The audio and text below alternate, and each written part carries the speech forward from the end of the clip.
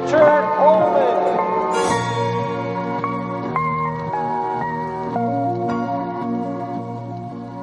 All right, so we're back with SSB. We're back to talk about a lot of things.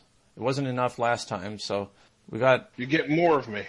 Get more, and we wanted to talk about bad RPGs, but before that I want to say that it's been like 2 days since the last podcast, and in that time I've installed this Lix program. And utterly failed at it. Just 100%. I told you there was a learning curve. I warned you that there's a learning curve. You could say it's a learning curve, and you could say I failed at it, or you could say that it's not designed for human beings to use. I'm a human being last time I checked, so let me check You're again. at least Hold on. like half computer or something like that if you can do that shit, because it doesn't make any sense. Well, I'm a programmer at heart, so it's like second nature for me. Yeah, I just want to say, we were hyping up Lix last time because I didn't know what I it was. hyping it up because I like it. It's a great system.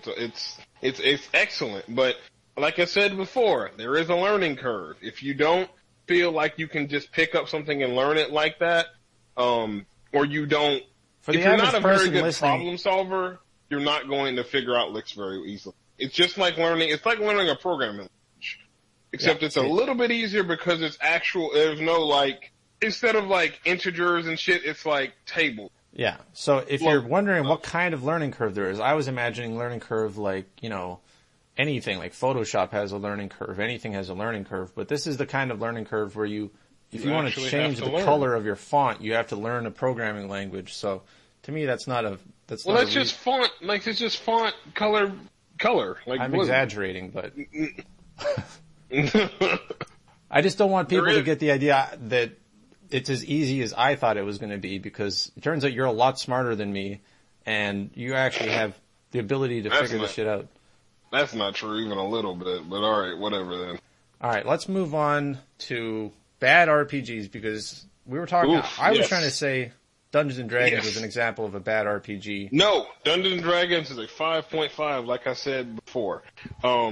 Let's roll into, let me actually I have a list. I'm gonna start off with a really egregious game now. I'm gonna preface this as, I'm gonna give you why it's bad first, and then I'm going to say the game's name. So the reason it's bad is because it's barely a game, okay? Mm-hmm. There's a game called A Place to Fuck Each Other. Okay? I'm not sure if anybody... Have you heard of this game? I have not, somehow. Alright, let me see if I can pull up either... Yeah. It's made by somebody who... I'm gonna pull up her... Is this... What is... I'm trying to find her blog or whatever. It's gotta have a home page, right? Yeah, that's... There we go, I just downloaded the PDF, fuck it. Okay, so A Place to Fuck Each Other. I'm just going to read the first paragraph of the introduction. A Place to Fuck Each Other is a game about queer women and their relationships that they tentatively build within new spaces. The spotlight moves through a cluster of lovers as they play slice-of-life scenes and hookups about hooking up and moving in. It's a game about hope, disillusionment, and attempt to create a healthy queer space. Now, I'm going to preface this by saying I don't really give a shit about gender, whatever. If you want to be trans, gay, straight, queer, third gender, whatever, who gives a shit? I personally don't. The reason that I call this game a bad game, because it's really not a game. It's basically a way for, because there's no dice whatsoever. You have three things. You have three stats. Your name, your astrological sign. Sorry, 4 stats, because it's, well, I guess 5. I'll read them out. Your name, your astrological sign, your hairstyle, which I found very odd to specify that out specifically, a tendency you have, or something you're coping, with. So it's 4. So you write these things on a Sharpie, and then you role play that character. If you read more through the game, it's like, well, you can stop when you feel uncomfortable. So it's one of those, like, because you could probably get into actual graphic, like, super graphic sex scenes with people around this table. Now, again, I think anybody can stop, but this is basically a nun game. This is basically a way for people to talk about this stuff through game. It's not a role playing game. No, it's really not. There's no dice. There's no game aspect. Well, it's basically freeform, right? I mean, it's pretty freeform, yeah. And basically with a subject.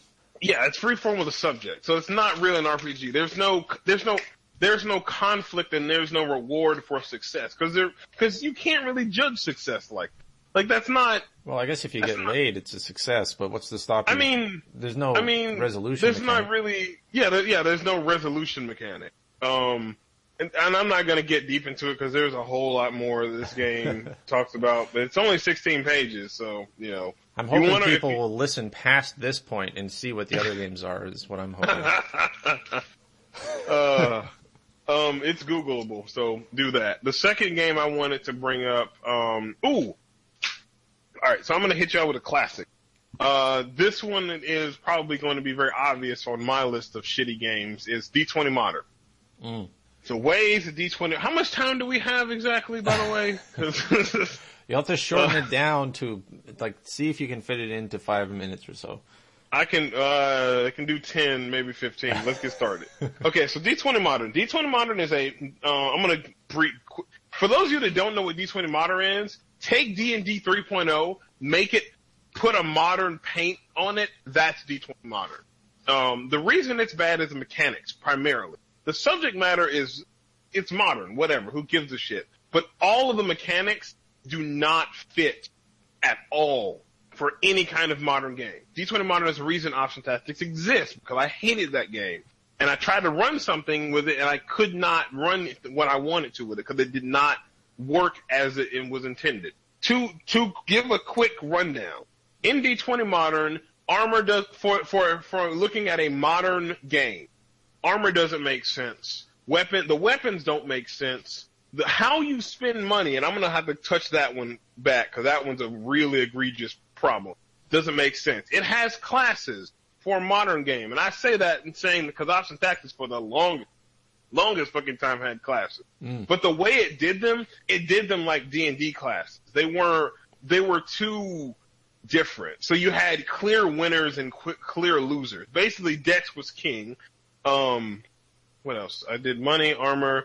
It had the same 3.5, 3.0 skill set spread, so you had 26, 30 skills that could very climb, and what is a fucking all strengths climb and I can't think of all the strength scores. You mean the acrobatics checks and all that kind of stuff? Well, instead of acrobatics, it had jump and dodge and it chopped them up. But it chopped each one up. Modern. It also had 3 weird skills, research, investigate, research, investigate, and profession. Now, I'm gonna pause here for this one, because profession requires me to talk about the money. So the way you buy things in D20 Modern is not how in any other RPG I've ever seen in my entire life. And what you do is you have what's called a wealth score.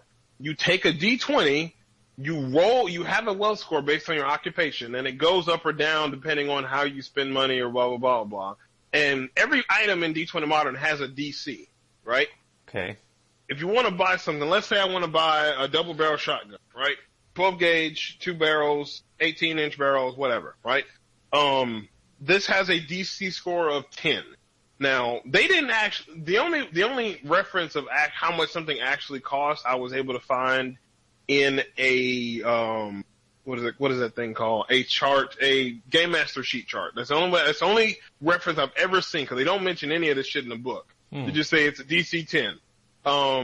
You then take your D20, you roll a D20 to see if you can buy that thing. Oh, wow.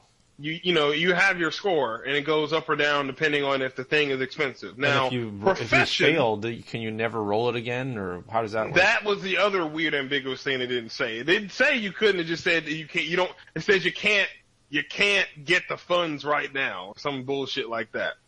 I don't know how they expect people to run this game, but profession. The reason I brought that up is because profession. For every 3 ranks in profession you have, you get a +1 to your wealth score every level. Okay? Okay. So, profession becomes the number 1 skill on that list because it affects your money, because we're talking like you get a +1 per level. Wow. Yeah, it was, you didn't buy things very often in 20 Modern, which was dumb to me because it's like, you're a modern game. Equipment was stupid as well. Particularly weapons. There was just not enough choice. And when they added a book called The Weapons Locker, the Weapons Locker was a testament to one strong motherfucker's ability to copy and paste. Cause the only thing that they did in that book was they had some decent line art pictures of guns, a little blurb, and then a stat block. The stat block was pretty much the same gun. The only difference was the magazine and the weight. Didn't you say it was something like just the crossbow, just with different? It was 2D, like for most handguns, 2D6 or 2D4. Yeah. That's the light crossbow, dude. So it was bad. It was really, really bad. Melee weapons were clearly a superior choice, which was really funny because the second best armor in the game, and I say that phrase meaning it gave you the most bonuses, was plate mail armor, because it used the standard defense AC whatever of D&D. Yeah. There is no DR. Either you hit or you don't. That's all armor does. It gives you AC. This is a modern game, mind you. This is a game written in 2001, about the modern world as the time we know of it. There were there were like 2 upgrades for guns, for all guns. I think it's like flashlight or suppressor, and that's, well, quite frankly, garbage. Let's see, armor, skills. So magic. Hold on. Go ahead. I'm still rolling through it. Magic was basically a copy of 3.5.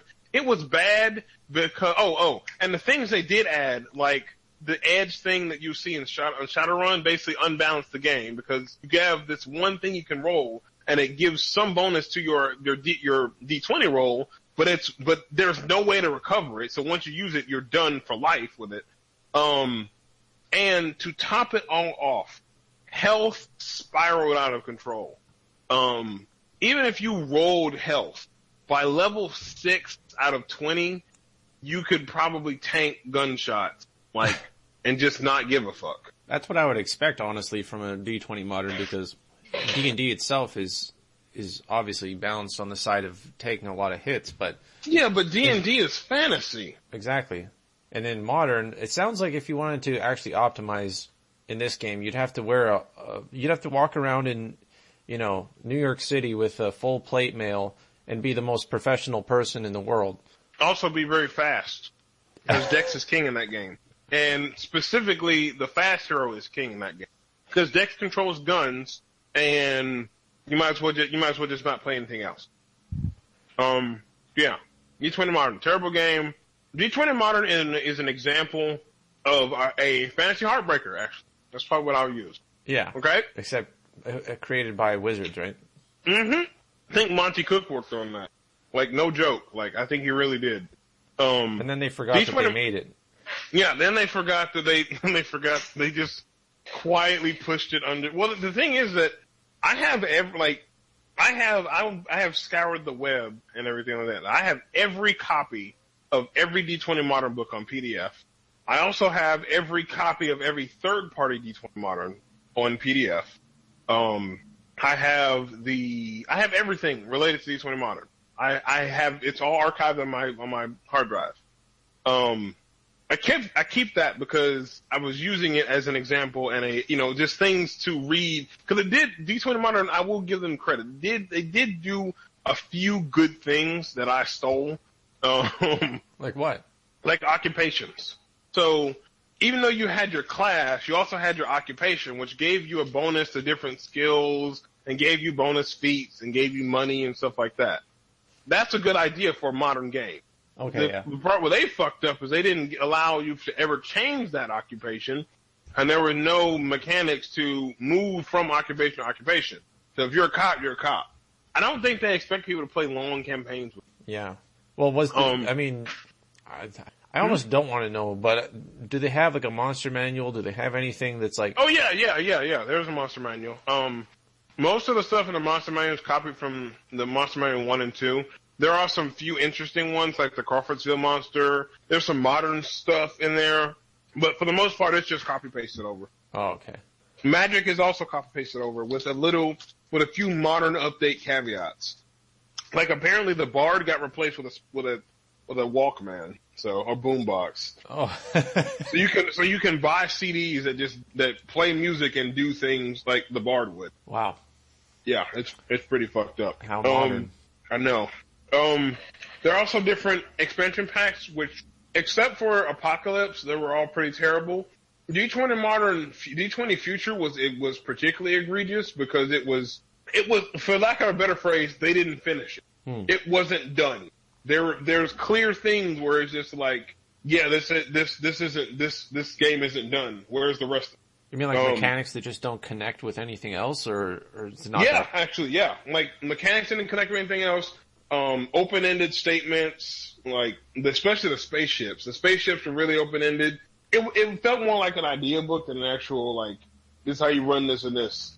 And the technology didn't make any sense when you look at it objectively. Like shit that should be in this TL, it was in this one. And shit that was like I think the warp drive beat the warp gate for some reason. So warp gates were made after the warp drive. Sorry, no, they were made before the warp drive. Oh, right, yeah. So they can teleport, but they can't go fast yet. Yeah, it's yeah.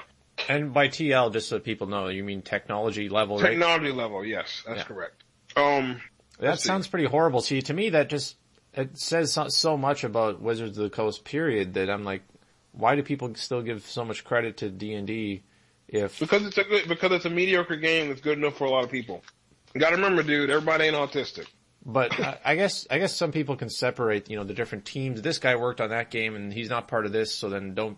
But to me, it's like that company just doesn't have standards if that's the kind of shit they're putting out. They're a company. They're about here to make money. Yeah, but they're Look at them like Apple, dude. Seriously, look at them like Apple. They're about making money. They're not about, starting a movement or whatever. But Apple does, a certain quality level, and that's why they have their success. Oh, sweet Lord, among other things. Knew. It's not a tech. If you want to know how good Apple is, look up Linus Tech Tips, or I forget what his name is, but he's some dude out of New York that fixes their shit. Yeah, Apples are fucked. And I'm gonna piss off people like that, but I don't give a shit. Oh, right, you're an IT guy. I always forget that. Yes, I work in the industry. Apple, do not buy an Apple unless absolutely necessary. I don't know any Apple stuff, but that's just what everybody tells me is that it's the greatest, quality. So no, it's terrible quality actually, but it's terrible quality that you as a consumer won't understand. And that's to go back to Wizards of the Coast and your confusion. The average consumer will not understand. The average person who plays D&D does not understand why they play, why their fun is wrong, quote unquote. Right. Because they're having fun, which is fine. Yeah. Me personally, that's fine. You're having fun, that's cool. But the systems I'm mentioning should be avoided specifically because they are counter to fun. Right. Okay. So arguments aside about because D20 Modern is frustrating. Because that's the first system I actually picked up and tried to run, and I was frustrated. Yeah. Yeah. Exactly. So they, D&D has its own thing, and then the base thing does it. It's comfortable to play that game, but this wasn't even comfortable to play. It was just frustrating. Yes, because everything that you would expect is wrong. Oh yeah, and I didn't get into the feats. Everything is. I'm gonna sum it up. Everything is garbage about that game. That's what it boils down to. All right. The third game I'm going to talk about is GURPS. Now I'm fucking with you. I like GURPS. That was just to piss off some people. It's cool. GURPS is fine. No, the third game I'm actually going to talk about is a game called Fatal. I've definitely heard people talk about that. I haven't looked into it. Okay, so you don't know anything about Fatal. Not really. I'm going to sum this up in one sentence. Roll for anal circumference. This sounds like the first game. No. So Fatal is a game that it has a very storied history. Most people who are listening to this will have heard of Fatal. So I'm going to basically explain this to you as quickly as I can. Fatal is a game that tried to pride itself on being adult and mature and everything, but it did that maturity in the most childish way possible. it also requires you to roll a character. Everything about your character has to be rolled. So you can die in character gen. Okay, I have heard that. The other problem is that there are so many things about, like, there's like 40 different meters of character. Like and it's such weird stuff. Like it's like walking charisma, walking like you can walk ugly. Oh. In the game, yeah. But the other thing that you roll, I was talking about roll for anal circumference, that you roll all of your like body parts. So breast size, anal circumference, vagina depth, all that shit is rolled. What? You're kidding, right? I'm not kidding. I'm not kidding even a little. I will pass you the PDF. I have the PDFs. Do you want them? I know, I don't. Well, actually, I kind of do, because I can't help but look at these systems and see what. Okay, does anybody play this game? First of all, I have to No. TG at one point attempted to try to, but because the book is literally unfinished, because it's missing, you can't generate a character fully because there are parts missing in the book. Sorry, there was supposed to be a second book about gods and such that you need to finish your rolling a character, but you cannot. There's also nothing laid out for like actually generating a world and stuff like that. The setting book doesn't exist, for lack of a better phrase. Okay, so it's not. It's a bad system, but it's not like there's people out there who are playing this and. No. Well, the reason I brought up Fatal is because Fatal is a primary example of too complex to be played. So Fatal, Fatal 2000. Let's see what grab. Is that the old one? That's the new one. They're all the new one. Okay, cool. Yeah, they're all the new one. I don't have the original something into adult lechery. I just have From Time of the Land. Okay, give me a second. So Fatal has the dice size. I think it goes up to 1 million or something like that. 1D 1 million. I'm trying to see if I can. Yeah, this book is also 900 pages long. Holy shit. Yeah, this is an example. These are two examples. Dice are fucked because there's like nobody wants to roll a 1D 1000. That's let alone a 1D 10,000. It's just not. It's not like who cares, right? So basically, they made this game without actually any real audience in mind of who was. This was made. This was made in a vacuum. Yeah, that's what it boils down to. Was it made by one crazy person at least, or was there? I think it was made by a few people. Let me actually see. Yeah, the largest game book ever printed. Like that's not. It's not a selling point. Fatal Games. I don't see any. Brian Hall. There's one name, so it must have been one person. All right. If I can get Brian Hall on the show, I want to ask if. Good fucking luck, dude. Apparently, it has an ISBN. That kind of pisses me off, actually. All right then. Yeah, it was made by one person, Brian Hall, and you don't judge an RPG's doneness and what is the phrase? You don't judge an RPG's like completion by how long it is. It's like judging, an airplane by how much it weighs. Yeah. It's not, that's counter to your point, because most people see 900 pages and they go, no. Right. Because I know this with Ops. When Ops was 300 something pages, people were like, nah, that's too much. And that's a third of that. Yeah. And even if there would be somebody who would say, that sounds great. This sounds like the best system ever. You need to justify that amount of pages with something that would be fucking amazing. Like, if you combine all the splat books of GURPS into the core GURPS, rule book or something. Please don't do that. That is a terrible idea, but I get what you're saying. There's meat on the bone is what I'm saying. Yeah. This is basically just the psychotic ramblings of a crazy person. And to be exact, it is exactly 977 pages long. Oh, wow. Yeah. So don't play your game in a vacuum. That's number one. Number two is don't play test your shit. because this just came out. There was no like query or some shit like that. It just willed itself into existence. Okay? Man, Playtest your shit and be very careful about using dice. Because most people do not want to go beyond. If you can't represent it using at the most the 7 series dice set, D4, D4, D6, D8, D10, D12, and D20s. Is it 6 or 7? I don't know. However many. Yeah, I know what you're saying. The standard dice that people use nowadays.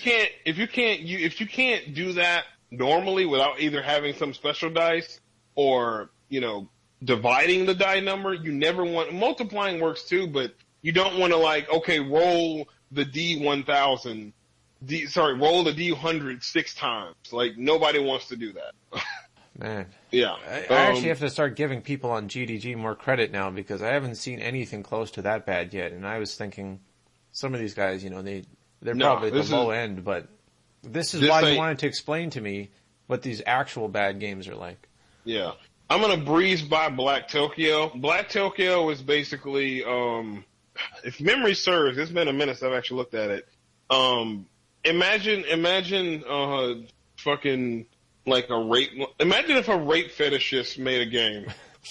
That's Black Tokyo. Oh. It's not bad, but it's not good.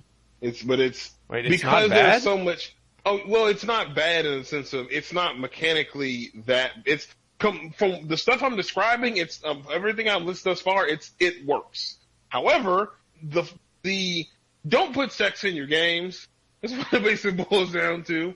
Yeah. Please don't put sex in your games because putting sex in your games may turn people off. Yeah, we can make that a rule. Yeah. We're gonna create a list of rules by the end of this podcast. We're gonna have what not to do. Yeah, it's to and it's also on D4 tab. Also, as a note, Black Tokyo used East Point in Modern. Oh. As a base. What are the odds of that? Pro tip. Yeah. So yeah, it's bad. It's really bad. But I'm breezing by that. There's nothing. I'll gladly breeze by that one. Yeah, we're gonna breeze by that one. Then there's one that's relatively new. I actually didn't know anything about it, but somebody who reviews bad RPGs for not a living, but a hobby, turned me on to this and let me read his review, and I read through the whole goddamn thing. It's a game called He Sent Dragons. Okay. Never heard of that one, obviously. And it's not spelled He Sent Dragon. It's like Heave Civ Dragons or some shit like that. Let me see if I can find it. The hell? My internet's lagging. Yeah, it's Black Tokyo.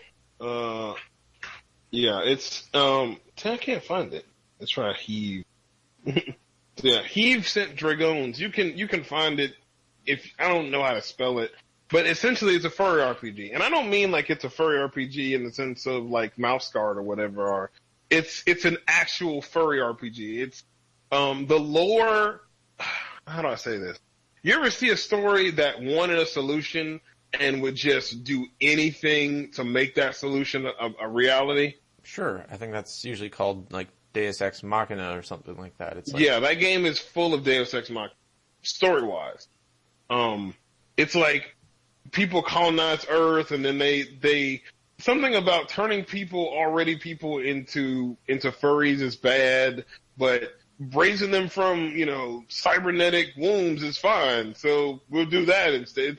It's a bunch of bullshit, but the short of it is that, it's bad because it has a very bad storyline that does not make sense. People have to realize when you're writing an RPG, you don't have to use Earth. You don't have to use our modern conventions.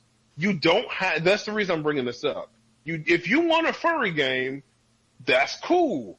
You do you. I'm not going to play it, but somebody might. Yeah, somebody's going to play it, but you still want to have if you're going to have a storyline that you have to bend bullshit to get it to work, don't use Earth. Make up a planet. People do it all the time. I don't think you give yourself any advantages by picking Earth because it's easy. It's because you can say like Earth but blank. Right. That's why people do it, because you can say like you don't. And I say this because I'm going through this right now. I'm writing Grand Adventures in Space, the Kandai RP, the setting. We had to start from scratch. We had to actually go and think about like culture. Like, okay, they have this culture and it works for them, but it's like alien to us. Like we had to go like, okay, what does a planet have on it that's habitable? It's usually between this range and this range of temperature. It has an atmosphere. It had the hydrosphere. Like we had to go and build that shit from scratch, and we had to explain it in universe. We had to also say this ain't our physics. These physics, like because of magic mostly, but like there are some things in this universe that we don't have in ours. That's fine. That's cool. That works. Don't just co-opt Earth and then bend shit around that doesn't make any fucking sense, but still in the same sense try and say, oh yeah, it's Earth and we have Earth morality and blah, blah, blah, whatever. Fuck it. Don't do that. That's bad. Please stop that. I would also say that probably if you're playing a tabletop RPG, you really don't want to be thinking about Earth that much. You want to be thinking about something that's different. Yeah, but I'm speaking on the failings of the writer. If, player's gonna play, so whatever, but as a writer, if you're going to either explain it correctly or don't explain it at all, just be like, there are furry, like, if the person who wrote He Sent Dragoons had been like, and the other one is that there's a lot of heavy political shit in their book, which is something I would also say not to do. It's something about, capitalism is the best thing, and it's utterly retarded, and not because capitalism is retarded. I like capitalism, but it's retarded in the sense of it's like corporation, like it's counter to everything that exists in our world, but it's in our world. Is it like anarcho-capitalism or something like that? Or? Yes, that's what it's called. Yeah, it's anarcho-capitalism. Wow. But it's anarcho-capitalism with a benevolent anarcho-capitalism. So companies care about their employees, blah, blah, blah, blah, whatever. But my point to state this was that please don't put political shit in your game. Nobody cares about your political opinion. And just as many people as you're going to you're also going to alienate a bunch of people. So political shit does not really belong in most RPGs. And when I say political shit, I don't mean like the policies of the universe. I mean like, yeah, that's what I was going to say. And then in 2008, the Earthlings elected Trump, and that was the dumbest. Like, don't do that shit. Nobody cares. Well, take that back. People care a lot, but nothing good can come of it. Yeah, exactly. Okay, no, that sounds like a pretty bad train wreck from the title to the premise to everything. The system itself, it can be broken. The guy, I think is Purple, who actually reviewed it. It can be broken. He broke it, and he snapped it over his knee like he wasn't even trying. So yeah, that's one. You got any for us, or should I keep going? You should keep going because each one is disappointing me in a different way, and Okay, next one's called Rahowa, or Racial Holy War. Okay? Racial Holy War? Racial Holy War. Rahowa. It's exactly what it's basically racial superiority, it's a white supremacist game, RPG. The problem is that it's not good. Like, and I mean, by now your viewers should know that I'm black, so there's that, but honestly, I don't really care. But it's like, it's not funny. It's not satirical. It's not, well, it's like, called hateful enough. I guess that makes sense. It's just like this milquetoast, pissant swing at other races. So. It sounds, honestly, it sounds like a 4chan joke. I mean, it doesn't sound like a real thing. It's not a 4chan joke.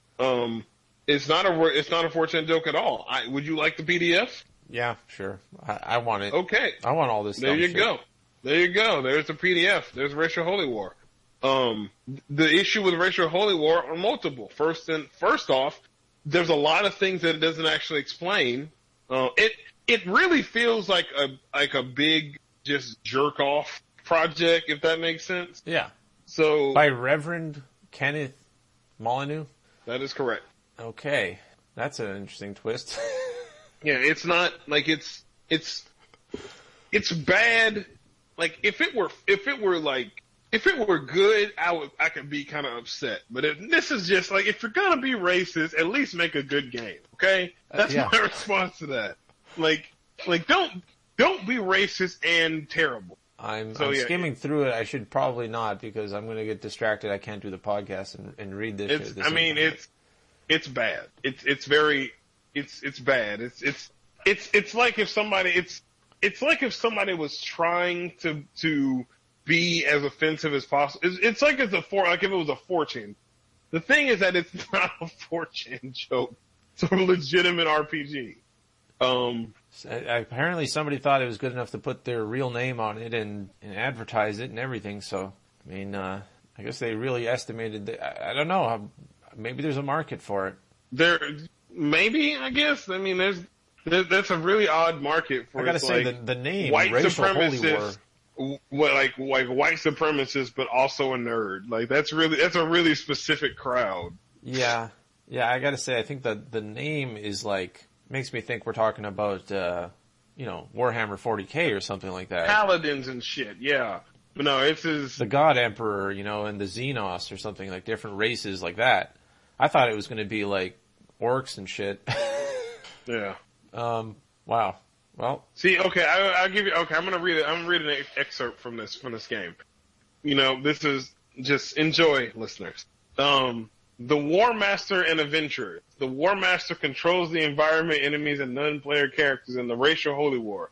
He also controls and perhaps makes up the story and how things go in an adventure. As such, he is very important and has a lot of power. He must take into consideration the level, experience, and power of the White Warriors when deciding what. By the way, characters are called White Warriors. Oh, yeah. Okay, you don't have a choice in that matter. Nope, you're white. Deal with it. Let's see. Where was I? He must take into blah blah blah. A good war master is therefore usually intelligent with good creative imagination, and also I'm going to add, this isn't actually in the book, but probably white. Let's see. Yeah, the world of Racial Holy War is the domain of adventures for the White Warriors. As noted above, unless there is an adventure already made up, a War Master must make up an adventure to send the White Warriors on. I'm stopping here because I'm just like, this is the entire how to GM space in this book. A good War Master, blah, blah, blah, blah. Oh, at a minimum, 2 players can play. 1 White Warrior and 1 War Master, but there's no limit to the amount of players who can play. I'm stopping here again because that's a bad thing to say to somebody trying to run an RPG. That there's an unlimited amount of people that can play this game at one time? No, that's terrible. That's a terrible idea. That's terrible. Because a GM would very quick, like, if you had 30 people trying to play this game, it would involve into chaos. Well, of course, and it shows that it's not written to be played. It's not even written that whoever did it wasn't experienced and play tested it and was like, yeah, this works with 12 people. Yeah, this was basically shit out as a statement, I guess. Yeah, I would say that's pretty obvious that it's got to be a statement, an advertisement for his church if he's a reverend or something. I don't know. Yeah, it's pretty magical. It's pretty terrible. So, the reason I brought that one up is because, racism. Specifically, this one goes back to the last political thing I said about don't bring politics into your RPGs when you write them. This one has an egregious thing like that. If you don't like black people, that's cool. That's 100% okay.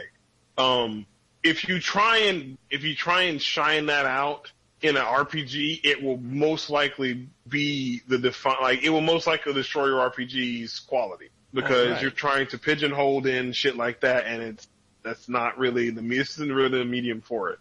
Like, write a regular book, make some jerk off fan fiction. I guess it wouldn't be fan fiction. write some jerk off fiction or whatever about some dude, who just killed a bunch of African kids, whatever. Like, but don't make an RPG because it's going to be terrible. And a second thing, don't just, because this was done. This had to have been done in Word, specifically Word and not OpenOffice, because I know OpenOffice does not turn out PDFs like that. So he had to have used Word for this. That's a very basic document. Do not use Word for RPGs. Period. It's not made for it. OpenOffice is better, and I hate OpenOffice.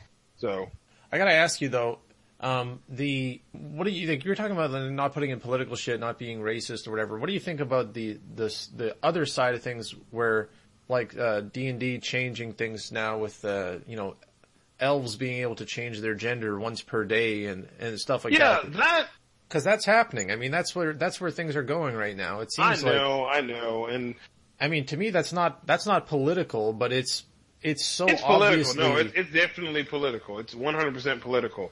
I mean, first of all, I'm just going to give the standard response, the standard, TG traditional games response that elves have always been able to change the gender. We just didn't know it. Like fucking. But real talk. When I say don't bring political shit into the game, I mean don't use the game as political commentary on contemporary political issues in such a blatant manner. So if you're gonna be subtle about it, fucking be subtle about it. Make it interesting. Don't be boring with politics. Well, you see, and that's why I don't like the gender changing thing. That's why I don't really like. First of all, I don't really care either way when it comes in, because Wizards, again, they're a company. They're about appeasing as much people as possible, as quickly as possible. But it's going in with the whole, like, there's basically a cultural movement happening there where they're trying to tap into and appeal to, and they're pandering is what it is. Because they're a company. You want a company who panders that's called marketing. That's exactly what that is. I said it before and I'll say it again. Wizards of the Coast is a company. They're out there to make that dollar. So, but that you cannot.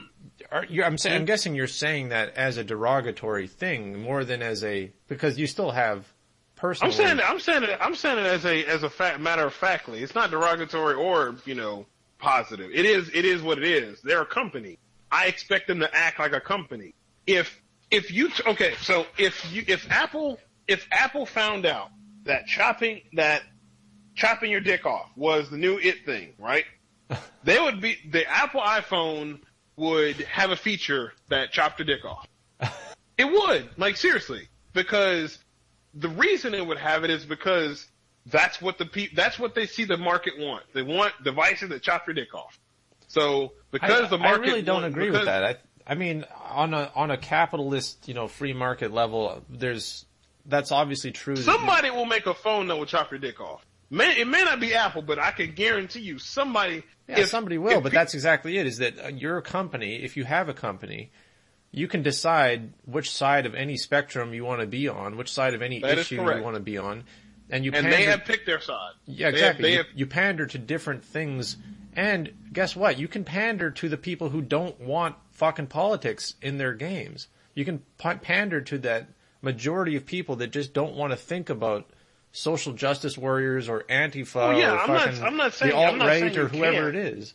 I'm not saying you can't. I mean, look at Option Tactics. It's politically neutral as I can be, but it's very pro-gun because, again, it's Option Tactics. However, that's up to you. If you want, like I said, if you want to make a good game, generally you stay away from politics because trying to inject politics will overwrite the quality of the game. Right, and that's why Option Tactics has so much real meat of interesting, mechanics and things to do, and I almost always feel just it just sticks out like a sore thumb when somebody's compensating for their lack of real creativity by pandering to somebody and being like, well, Well, I mean, but it's basically not even, we don't have an idea for what to do next, so we're just. It's not even. But and here's the thing: you're looking at it from a conscious, you're looking at it from an artist design point. Don't do that at all, because that's not Wizards of the Coast. They're not artists; they're businessmen. That's what I keep saying about it's all about money. They're a company. They're out here to make money. They're not out here to show how well they can make an RPG. There's no vision at all. Here. It's just chasing Fuck whatever. No. The vision died when TSR sold D&D. That's when actually, honestly, no, it died when that bitch of a wife, that Gary Gygax had took his company away from him. That's when the vision fucking died. Hate me if you want to, but that's a statement I'm saying. The vision is dead. The vision has been dead since 3.0. I can respect that as an interesting thing. I mean, fourth edition was pretty interesting. Fourth edition was an overcorrection. That's what fourth edition was. But that doesn't come without any vision, right? That's something that was. It was an overcorrection. It was a correction to. It's just like if somebody has a phone or let's say I'm gonna use a pen because I have a pen in my hand. If somebody says, okay, every 100 clicks of this pen, it squirts ink at me, right? As a business, I'm going to come up with Pen 2.0, and I'm going to remove that feature because my market does not like that feature. Now, if the market was like every 100 clicks, I can only squirt ink, and I want to squirt ink every click, then bam, what I would do as a business maker, to provide the product that fits, would to make a pen that squirts every time you press the button. It's not about with it, like D&D is not about. It's just responding to signals and trends in the industry. That's why you look at 3.5 and you look at all the major complaints of 3.5. 4E, for lack of a better phrase, fixed every damn one of them. And you know what happened? People complain. Because just because people complain about something doesn't mean they don't like it. Just because people complain about something doesn't mean they want it to go away. The thing that Wizards of the Coast didn't realize is they didn't understand the market they were in. Yeah, and then 5th edition seems to have actually gotten to this sort of sweet spot where they re-invited all the problems back in and just let people complain about it, and they're just going to roll with it. Well, they fixed some of the more egregious problems, but the problems that originally existed, originally in 3.5 were either corrected or changed, or like one of the major issues was that combat takes fucking long, and it does because there's all these different fucking checks and stuff like that. So they streamlined that. Another issue that I remember people were talking about is that the way spells are written, especially between all the books, that they don't make any fucking sense. Like one spell says a mile in like range, another is like 25 feet, and the problem with that is that a mile is not easily divisible by 5 in feet. Yeah. Rather. So you'd have it so where you'd have things that are range wise, it doesn't make any fucking sense. They fixed that. Yeah. I mean, they did fix things, but I'm just saying that Caster Supremacy was another one in 5e. I mean in 3.5. Caster Supremacy. They fixed it in 4 and nobody hated it because everybody felt like they didn't fix it by making the fighter and everybody else better than the mage, which kind of invalidated any reason to play the mage. Well, I get what you're saying though. They did fix things, but they're still basically just getting to. They're a company. They're trying to find the sweet spot of who the most people that will buy their product, and that's what they're going to appeal to. Yes, that is exactly what I'm saying. That's why I say I don't care one way or another about elves being able to change their gender or not, because that's what's hot right now, for lack of a better phrase. And then to the people who are shopping for an RPG, all you would basically have to say then is be wary of a company that's acting like that, because they're not actually trying to make the game better and appeal. Like they're not going to. Yeah, but I don't think people give it. I don't think people who shop for RPGs are at the level to give a fuck. Well, to be blunt, they want to have. These people want to have fun. They want to play. They're not like us. They're not math nerds. They don't stress over dice mechanics and things like that. They want to have fun. That is something I realized writing Option Tactics. To put it bluntly, nobody cares. Yeah. You know what I mean when I say that? Yeah, I mean, there's just Okay. they don't have that highest standard. Right. It's not just me and you talking. I will explain it for our viewers. Nobody cares about your vision. Nobody cares about your ideas. Nobody cares about, how clever you think you are or blah, blah, blah, blah. They want a fun game. They come here to play a fun game, not to be preached at, not to be, probably to be jerked off a little bit depending on the game, but they don't want to be preached at. They don't want to be hit over the head with a math, generally people don't want to be hit over the head with a math test or things like that. They want to come and they want to play a fun game. That's why Option Tactics is not super simulation, because I had to cut a lot of shit in the gun world out of Option Tactics to make it playable. And I've seen other games do the same thing. GURPS does the same thing. GURPS does the same thing. I know Shadowrun does the same thing. Like, it's about, a lot of people forget that this is about fun, not correct.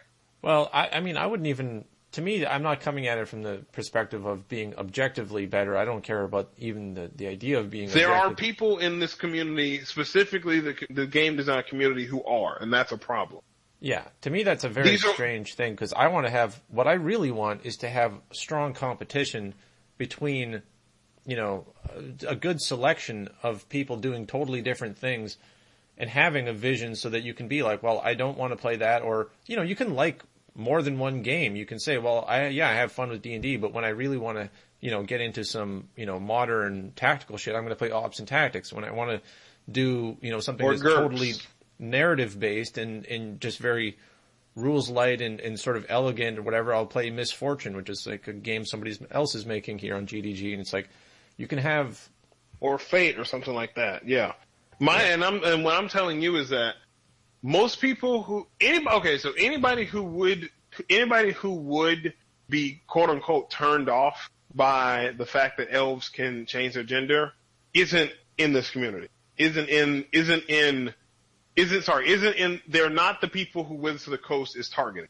They're not old heads. Well, that makes sense. I remember when people were when elf became a race and not a class. That was a world ending fucking for a lot of fucking people. Elves aren't a class.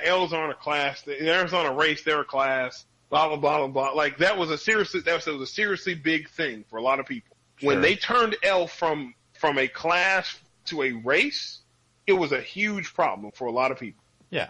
Yeah. I don't know. I see the same thing as this, but on a smaller scale. All they did is give elves a racial ability that's 99% fluff. Yeah, exactly. But, on the other hand, what I would say is that even though you have the old players who remember the way things were and they don't want things to change, that's one way of looking at it, but yes, and the wonderful thing is they don't have to. They can play their old system. This ain't like Games Workshop, where once the new one comes out, that's it.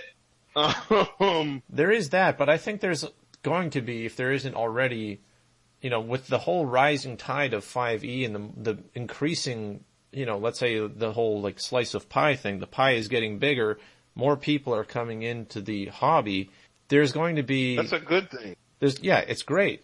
And then when they make choices like this and they start pandering in this way, there is going to be a percent of that pie slice that's going to start looking for other games, or at least like being open to trying a different game, because even young people, there's a big division between people who are sick of political stuff being put in their games.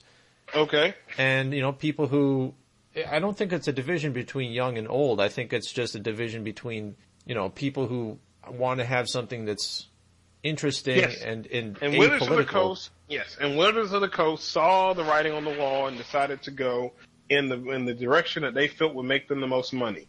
I can't hate them for that, because that's what they do. They make games to make money, plain and simple. They make games to sell books.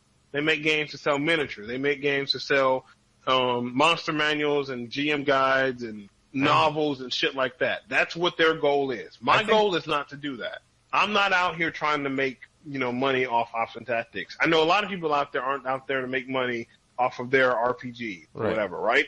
So because we forsake the money aspect, we have a little bit more freedom. But I don't know. I have to say, like, I understand what you're saying. I just think, even that, they have to be careful that they're playing with fire. It could actually backfire. They could end up losing customers and having... I mean, they probably will lose customers, but they'll probably gain them too. So it is what it is. Like, I don't see it as them. How do I say this? I don't think they give a fuck about gender politics one way or the other. No, I don't think they do either. I think they are just pandering.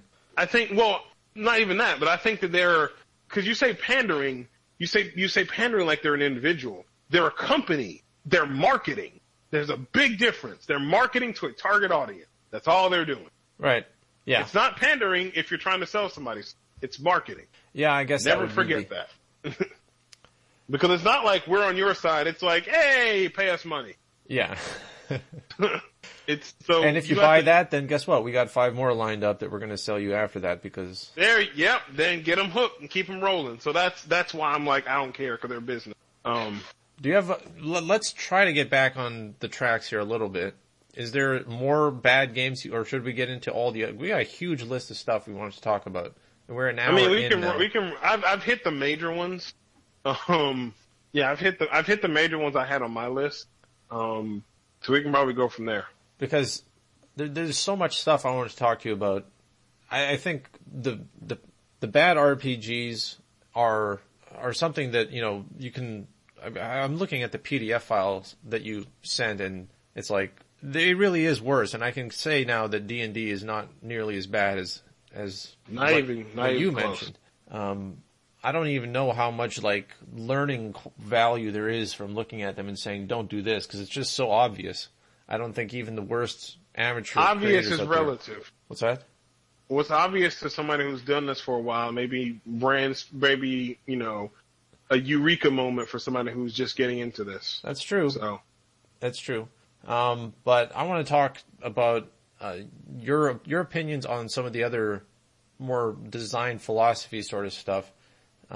Specifically, one of the things I wanted to talk about was something you made very clear, which is that you designed your game that you don't trust the GM. Yes. And you had that ties in with a lot of different things, but part of it is, I'm thinking the top-down versus bottom-up thing, and a lot more, and it's also in the priorities of what you work on first, because the way that sounds like you wrote it, you said that you sort of thought of it like a video game, in the sense that, it has to be clear what you're able to do or not.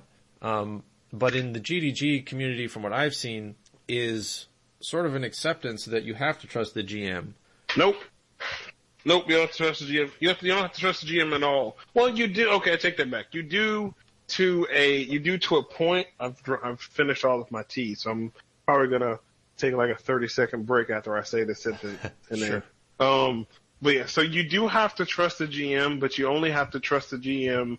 You don't have to trust the GM on things that are like mechanical. You do obviously have to trust the GM to run a competent story and stuff like that, but the system should never be the reason why the GM failed, because GMs, for lack of a better phrase, aren't very good at them. It's just in my personal experience, take your feelings, well, take your fees where you want to. Just something I've noticed. GMs generally and here's why. They don't have the time to sit and evaluate the impact a rule may have on a long-term basis. Yeah, I think that's a great point. They have to make a snap decision right then and there. And usually that snap decision is not the best decision. Sometimes it is, but the other thing they have to be consistent with it. So they have to, yes. Like if I say yes, you can parry a ray spell. I say that because that actually happened one time in a game I played in a long time ago. If I then go back and I don't remember that, but trust me, your players will remember that because it's beneficial to them. Yeah. And they go, you let me parry the ray spell this time, but not this time because this is an important boss fight. Blah blah blah blah blah. So it really can reduce the what's the phrase? Confidence in the GM. Yeah.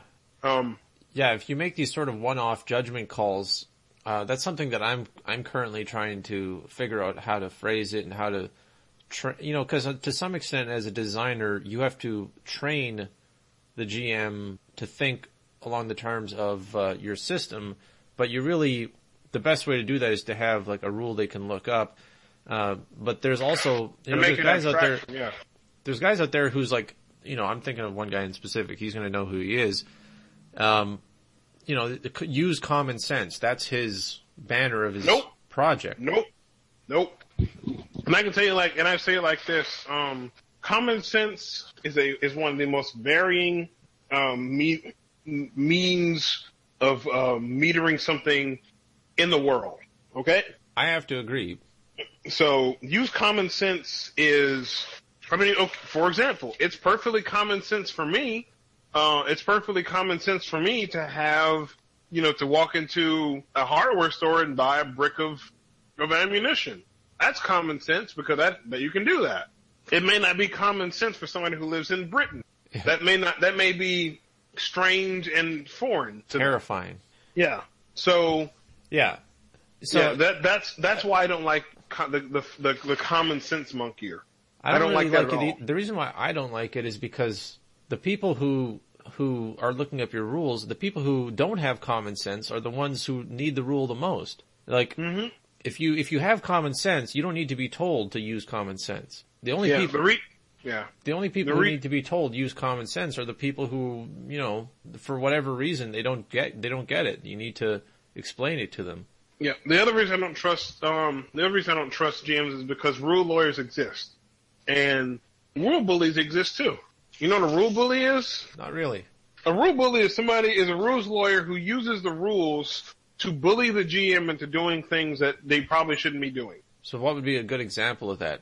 I'm gonna reach back to D&D. But the whole, I'm gonna close my eyes as a paladin. Okay, so it's like, hey, you have to see acts, right? Yeah. See bad acts. Now, as a player, I want this bad act to happen. I'm playing a paladin. So I'm just going to close my eyes. I didn't see it, and the GM was like, well, no, you have to, it says that you have, if you see it, it's trying to imply that if you know about it, but the book says see, and I could be wrong, so I'm just using an example, but the book says see, I'm following the rules to the book. Yeah. You can't, it is what it is. You can, and this is where Rule 0 will be invoked sometimes, but not every GM knows how to invoke that. So yeah, using the rules to bully your way to do things you want to do. A great example is Pun Pun. Pun is probably the greatest example of, I wouldn't say not Pun Pun. Pun Pun's a great example of min-maxing and broken systems, but if a GM says you can use any book and you make Pun Pun, you are a rules book. Because what's the difference between that and a rules lawyer, though? A rules lawyer is somebody who simply points out the rules as written and say, hey, the rules say this. And this is what the rule, this is how we should follow the rules. Oh, that right. Doesn't necessarily mean that, it's in their benefit. A rules bully that would be more like he's actually aggressive about trying to use the rules for weird shit or to actually change the flow of the game and stuff and defy common sense. Yeah, a rules lawyer, to be an example, is like if a GM says, well, roll your will save to block that, and the rules lawyer would be like, but the book says roll, what's it called? The book says roll... Your Constitution or something. Well, like your roll Fortitude or something like that. That's a rules lawyer. A rules bully would use the book to make it so where he only rolls Fortitude because that's his best stat. Yeah. So what your design philosophy is that those people exist and you have to consider them while you're writing your stuff. You're right. You should write books for them, specifically for them.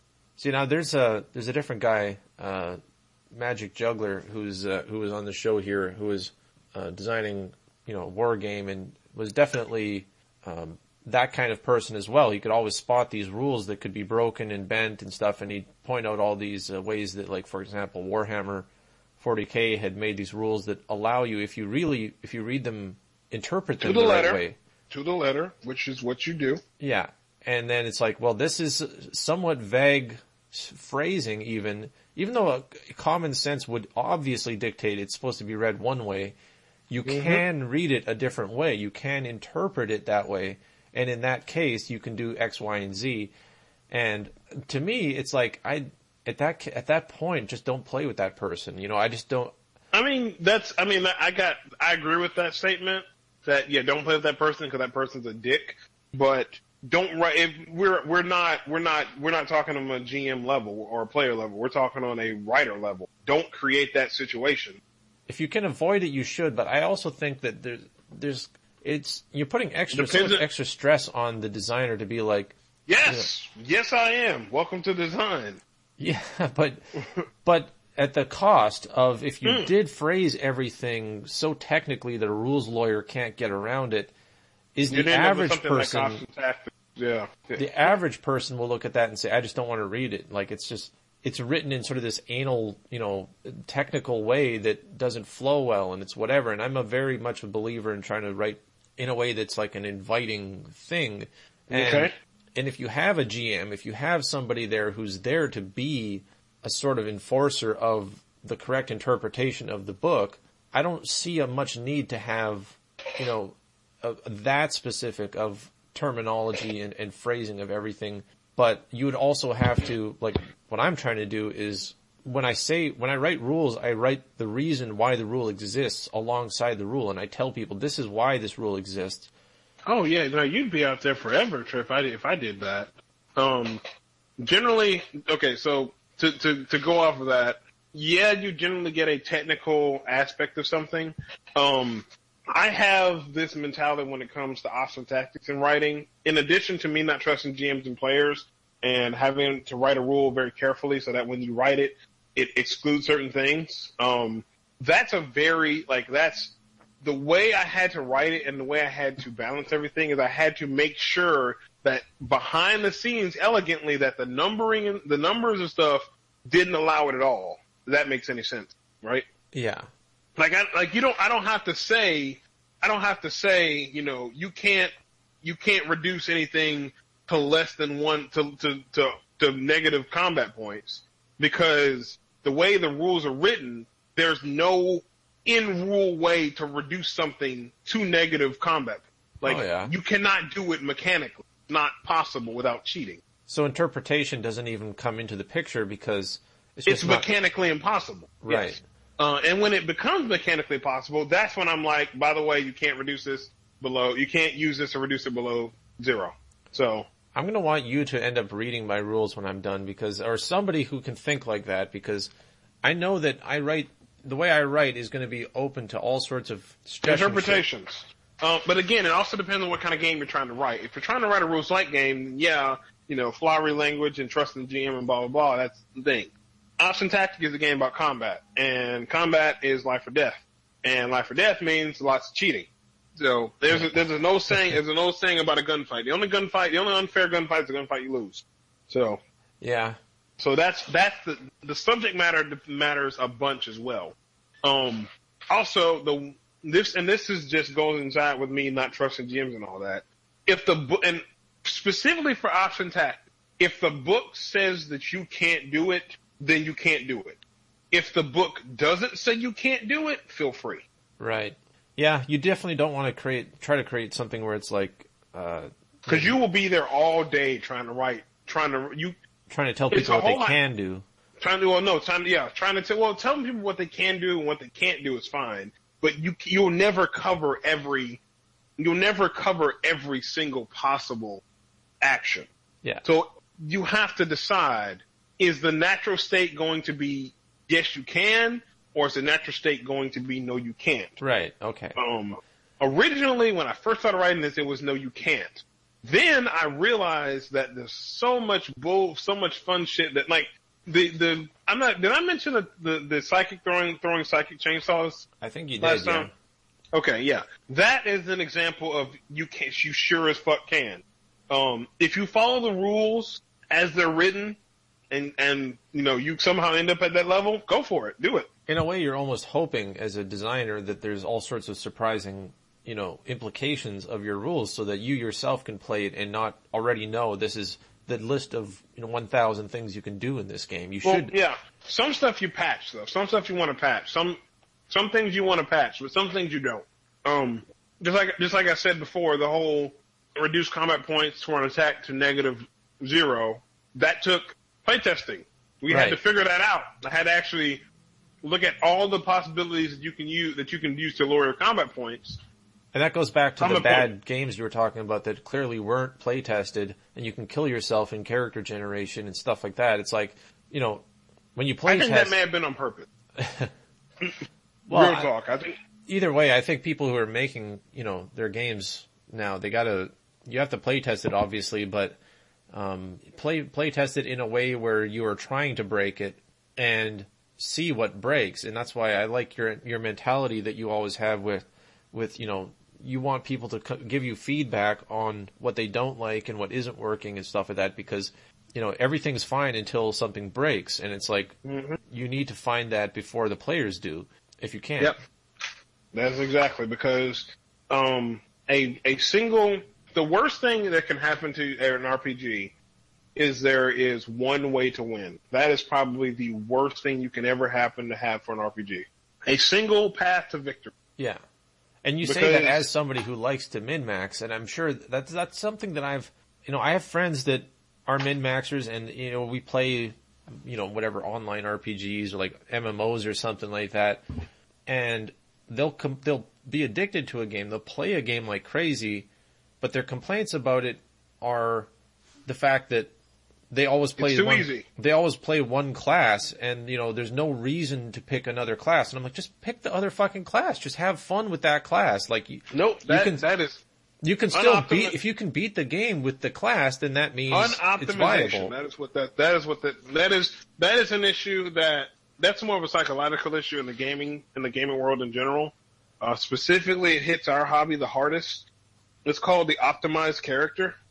Right. So, something that I've seen, just psychologically wise, is that there's a type of player, and this is probably because I go on TG too much, but there's a type of player that feels that if they're not putting up the best numbers or damn near close to the best numbers, they're useless. Exactly. They feel that that it's a binary thing. Either they're in the best or they're worthless. There is no, like, that little bit of damage that they can do is it's not, you might as well not even bother. Because they're trying to optimize their character. They're trying to be the most optimal fighter, the most optimal, you know, combatant they can be, because they feel that that's how they stay competitive. It's the whole I win D&D mentality, right? Well, and that's what makes me crazy, is the fact that it's like, they think that the skill of the game is the character creation and the optimization, not that the skill of the game, it is. Not that the skill of the game is managing to win with whatever you chose, which is like, if you can get to the end credits and you get the you win victory screen, it's like, what's the difference if you got there, you know, faster than me or not? You know, I still won, you still won, we both won. Well, because that's not how that mentality works, at all, in fact. So basically the mentality is, you know, I want to be, you know, I don't want to feel like I'm useless, is what it boils down to. That's why, you know, healers and such in a lot of RPGs are usually not played by the more seasoned players, because they feel that them losing out on the ability to heal things is a minor loss to the fact that they are now the top damage per turn, DPT. Yeah.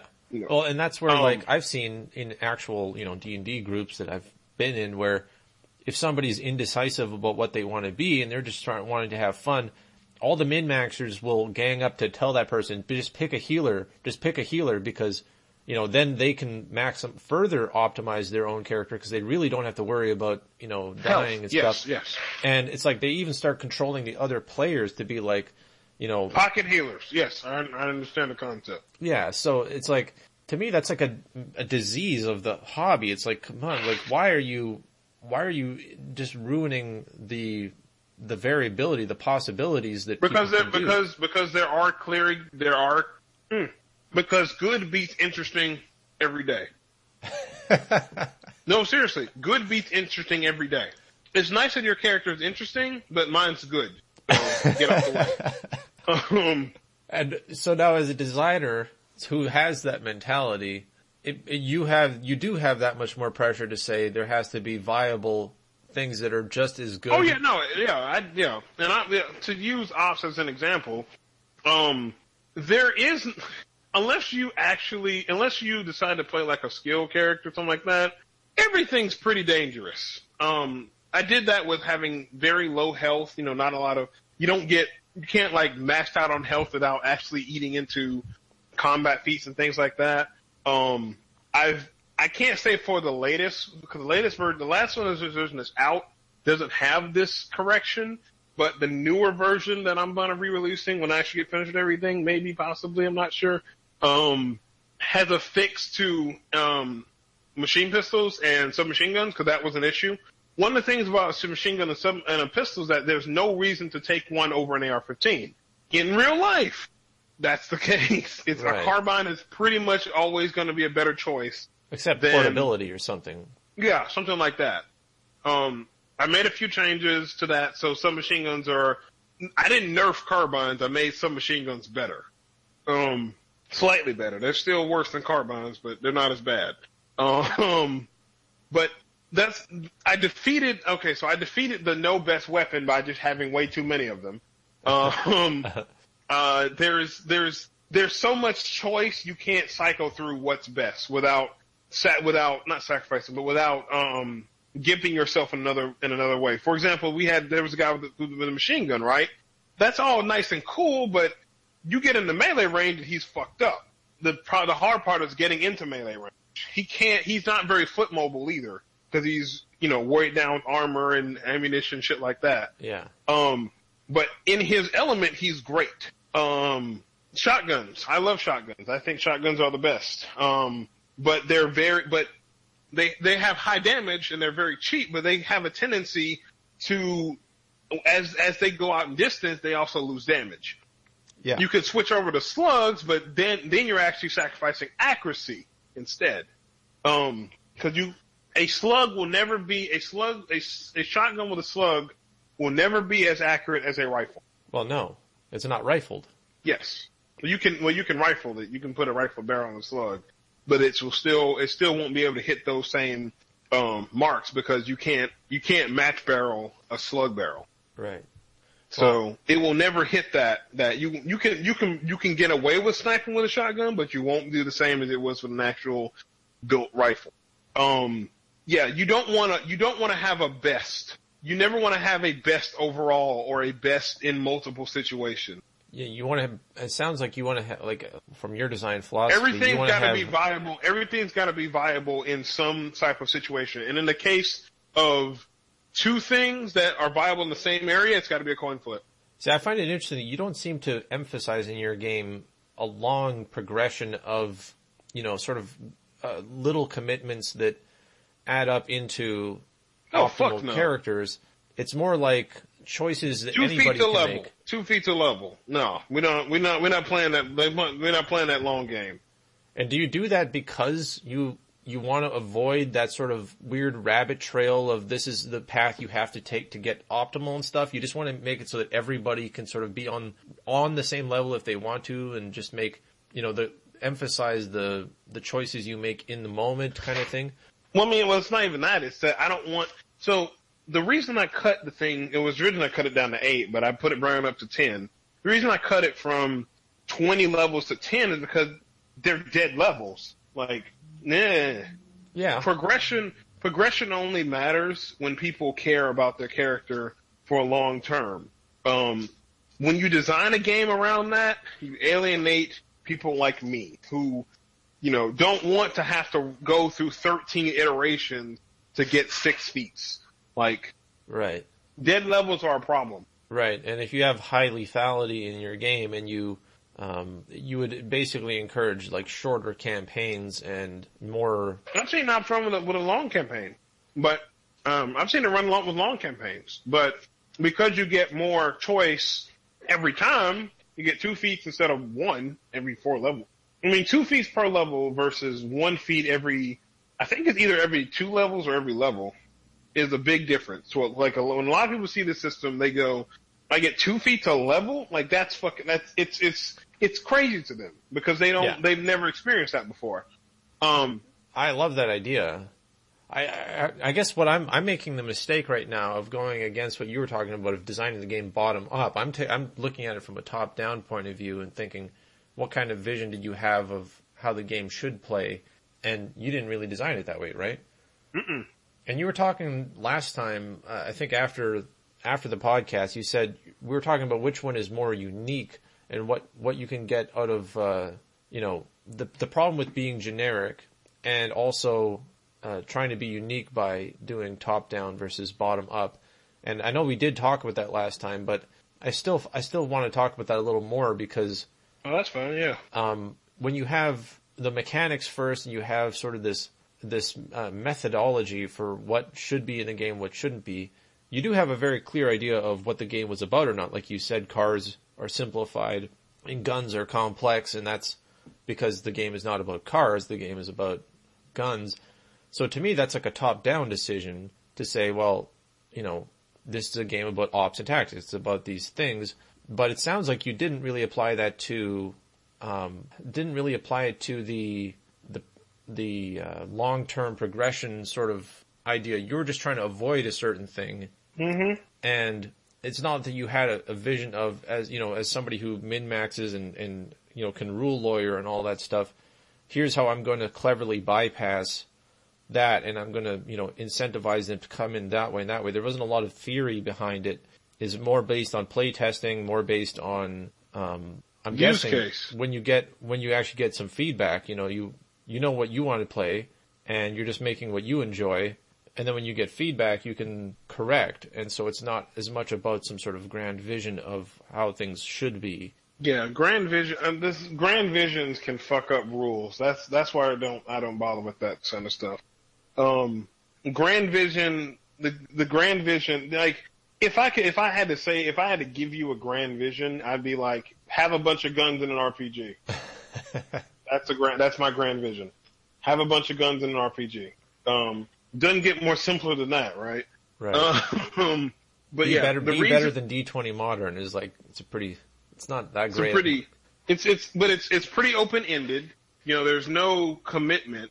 There's not like anything where I can, where I have to like, well, I'm trying to make an RPG that caters to, the trucker community or some shit like that. Like, no, it's base and it's simple because that's all I need for that. Yeah, I'm guilty of the opposite. I mean, I didn't start with a vision at all of what I wanted in my game, but over time, as I've gotten more opinionated, as somebody who is looking into different RPGs, it's like now I'm taking my opinions on RPGs and I'm trying to think on a very high level how I can solve things. And, things. I appreciate guys like you, and I know that Tom Jensen in there, he's put out a bunch of games and stuff. You're already out there making stuff and people are playing it and having fun with it, and nobody's doing shit with my game because it's not actually finished. And part of that is because you're trying to vision. Okay, because it's the artist versus the mechanic type of.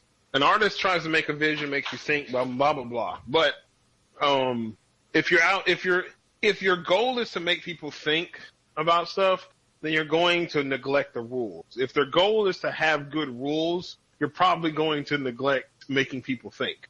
Huh? Never thought of it as a trade-off. It's a definite trade-off. You're definitely trading off something for something else because your time is finite. It's not infinite. So you have to pick something. I picked rules because to me, that is what makes a game unique. I don't give even a quarter of a fuck about the setting of a system. I look at a system's combat and I go, oh look, it just uses 2d6. It's boring. Why would I play this? And it's just like, put the storyline. I don't give a shit about the storyline. Like, right. What does it do interesting mechanically that I can't make up myself or use options? I like that as an observation. If it is a trade-off between like thinking about, sort of higher concept stuff versus much more practical, implementation, that would also go back to the GM having to make decisions on the fly versus just look up the rules. This sort of mental capacity, the load that people can carry at once, you do kind of have to make a choice of, I can either have rules. Do I want to worry about the mechanics or I want to worry about the storyline? Yeah. And my job is to worry about the mechanics. It's the GM's job to worry about the storyline. Exactly. Whereas, you could make it so that there's, the GM should be worried about the mechanics and have a lot of say in how situations play out. But there are games like that. but then you would have to some extent, that's probably why rules light systems put so much of the creative storytelling burden on the players, because somebody has to take up the slack, because the GM is worried about what should you roll? What is even the correct thing to do here?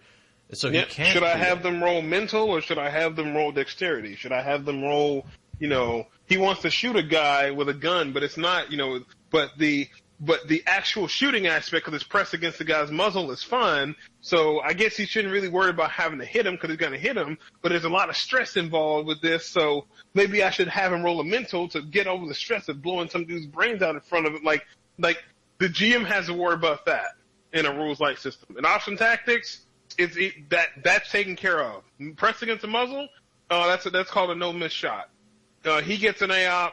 If he misses, if he fails AOP, you shoot him in the head. Yeah. Done. Like, a GM doesn't have to think about, pressing a gun against a muzzle, because it's already taken care of. Yeah. And if to what extent do you start worrying about bloat, like rules bloat? Ooh. You want an honest answer or you want an angry answer? I want an angry answer. Okay, angry answer is when anybody says that that insert feature here is bloat. Then I usually rip it out and shove it up their ass. A real answer is when I can't justify it to myself why this is why am I spending so much time on this rule? So it's a personal sense of what, the amount of time you're spending on it. Like, that's just interesting to me that there is a threshold at which, you have to say the GM has to make a decision if this happens. Because I could go very deep into the craft writing, for example. I could go through the roles because craft writing is really simple. It's like, you write a novel or you write a paper. What do you get? You can sell it, make money. Whoopity-doo. Craft visual art, it's the same thing. Like, I could have gone really deep into that. All right. I could have gone, okay, so you can decide what kind of artistic style you're going to make the painting out of. You can decide, if you're going to do monochrome or color that will reduce or increase the DC or whatever, blah, blah. I could have did all that, right? Yeah. Could have went super deep in it. Why? What does that have to do about shooting people? Well, and that's the thing is you have such a clear core, premise of your game, whereas a lot of people, especially in a generic system, if they're trying to make something generic, I would never recommend anybody to make a fully generic system like GURPS. There's a reason for it. There's a reason that GURPS is written by a team of people. Right. And why they put out 1 million splat books that are also researched by teams of people. Teams of people. GURPS is not a singular project. And to be perfectly honest with you, there's no real reason to try and emulate GURPS. That's why people always tell me, well, why don't I just play GURPS? And I'm like, I'm not out here trying to replace GURPS. GURPS has a purpose. GURPS does things that Ops outright refuses. Yeah. So there's I'm not gonna be worried about prehistoric combat. I'm not gonna be worried about, honestly, really space combat and futuristic stuff to 200, 300 years in the future. I'm not worried about that. It's not Ops' focus, Yeah. We don't have disintegrator rifles in Ops. We don't have, that's not my focus. But when it comes to modern guns and shit, yeah, that's my lock. I'm taking that shit. I'm taking that crown back. Because that's what my focus is. But when you're talking about writing a generic system to the same level of GURPS. Well, I don't know if anybody's doing that, but I have heard other guys talk about doing a generic rules light kind of thing, a generic. Oh, that's already been done too. It's called Dungeon World. Oh yeah. Or Apocalypse World.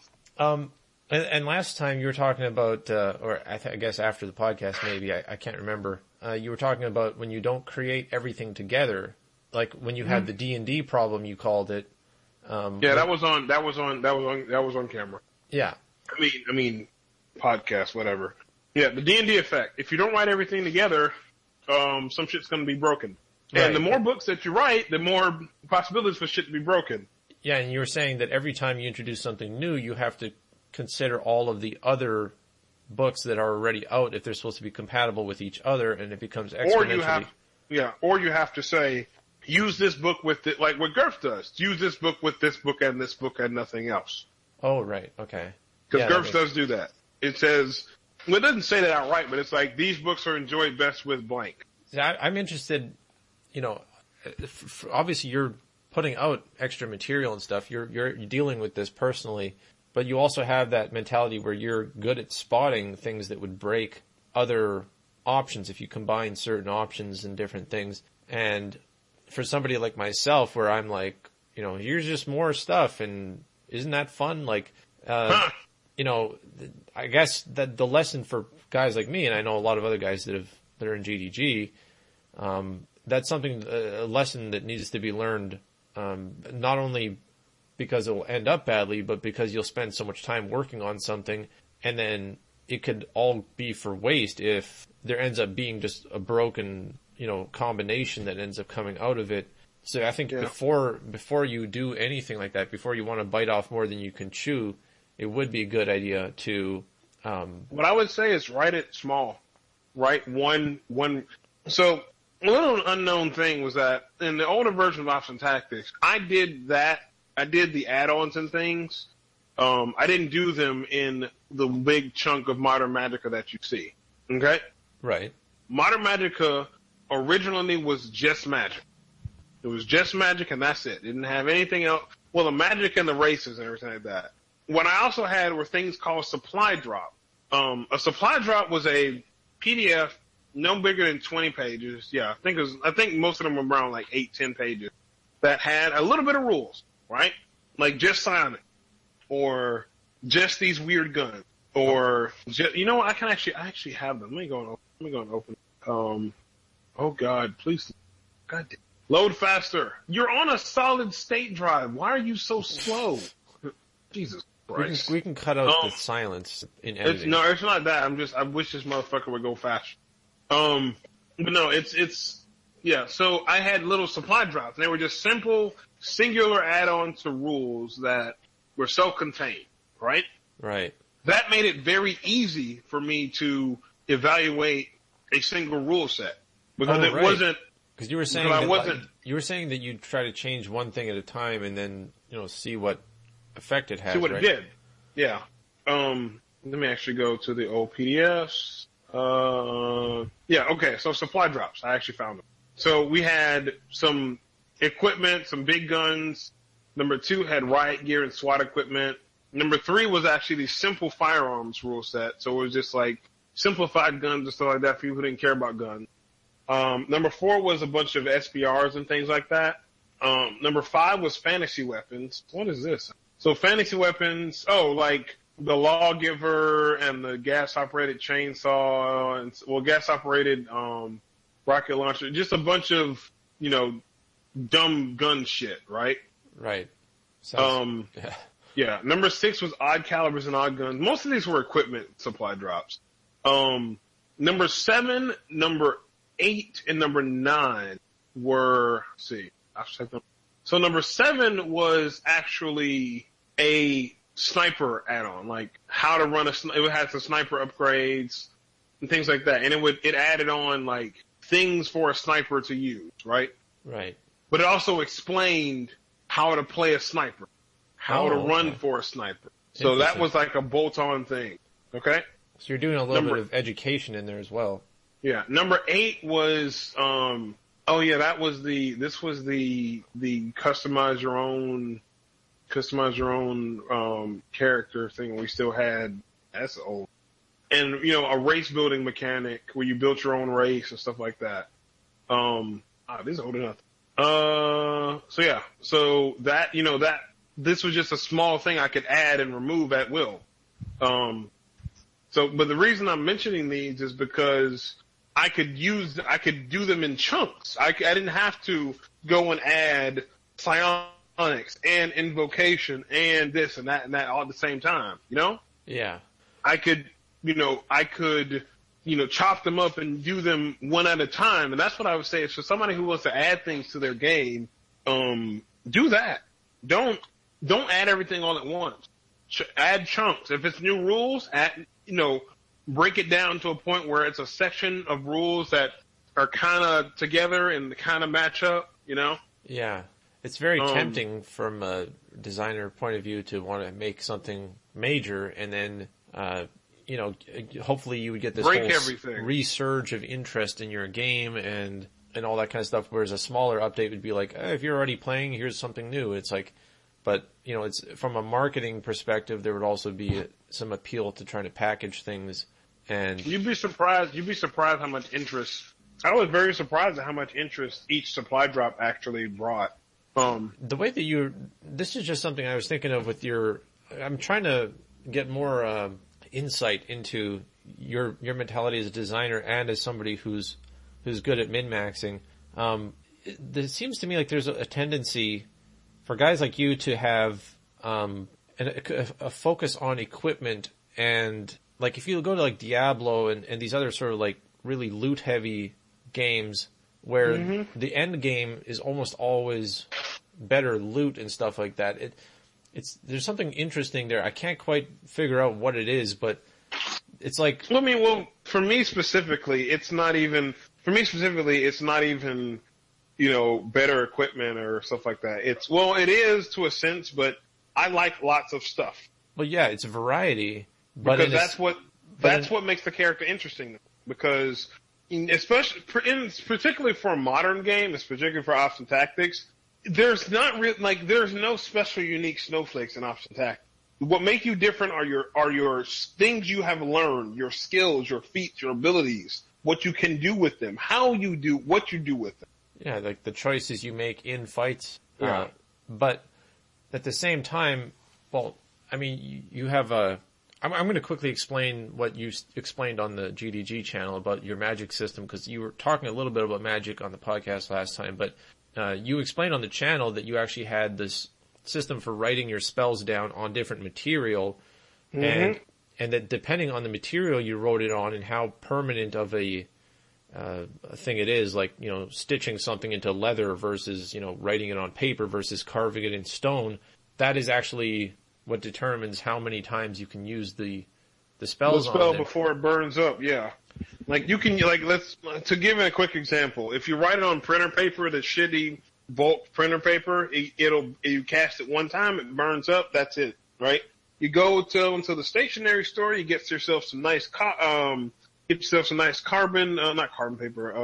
paper that can probably be cast 2 or 3 times. Like you can cast that spell, boom, you have to rewrite it. You still got it. You still got 2 more. You can cast it again, boom. Cast 1 more time, boom. Then it burns up.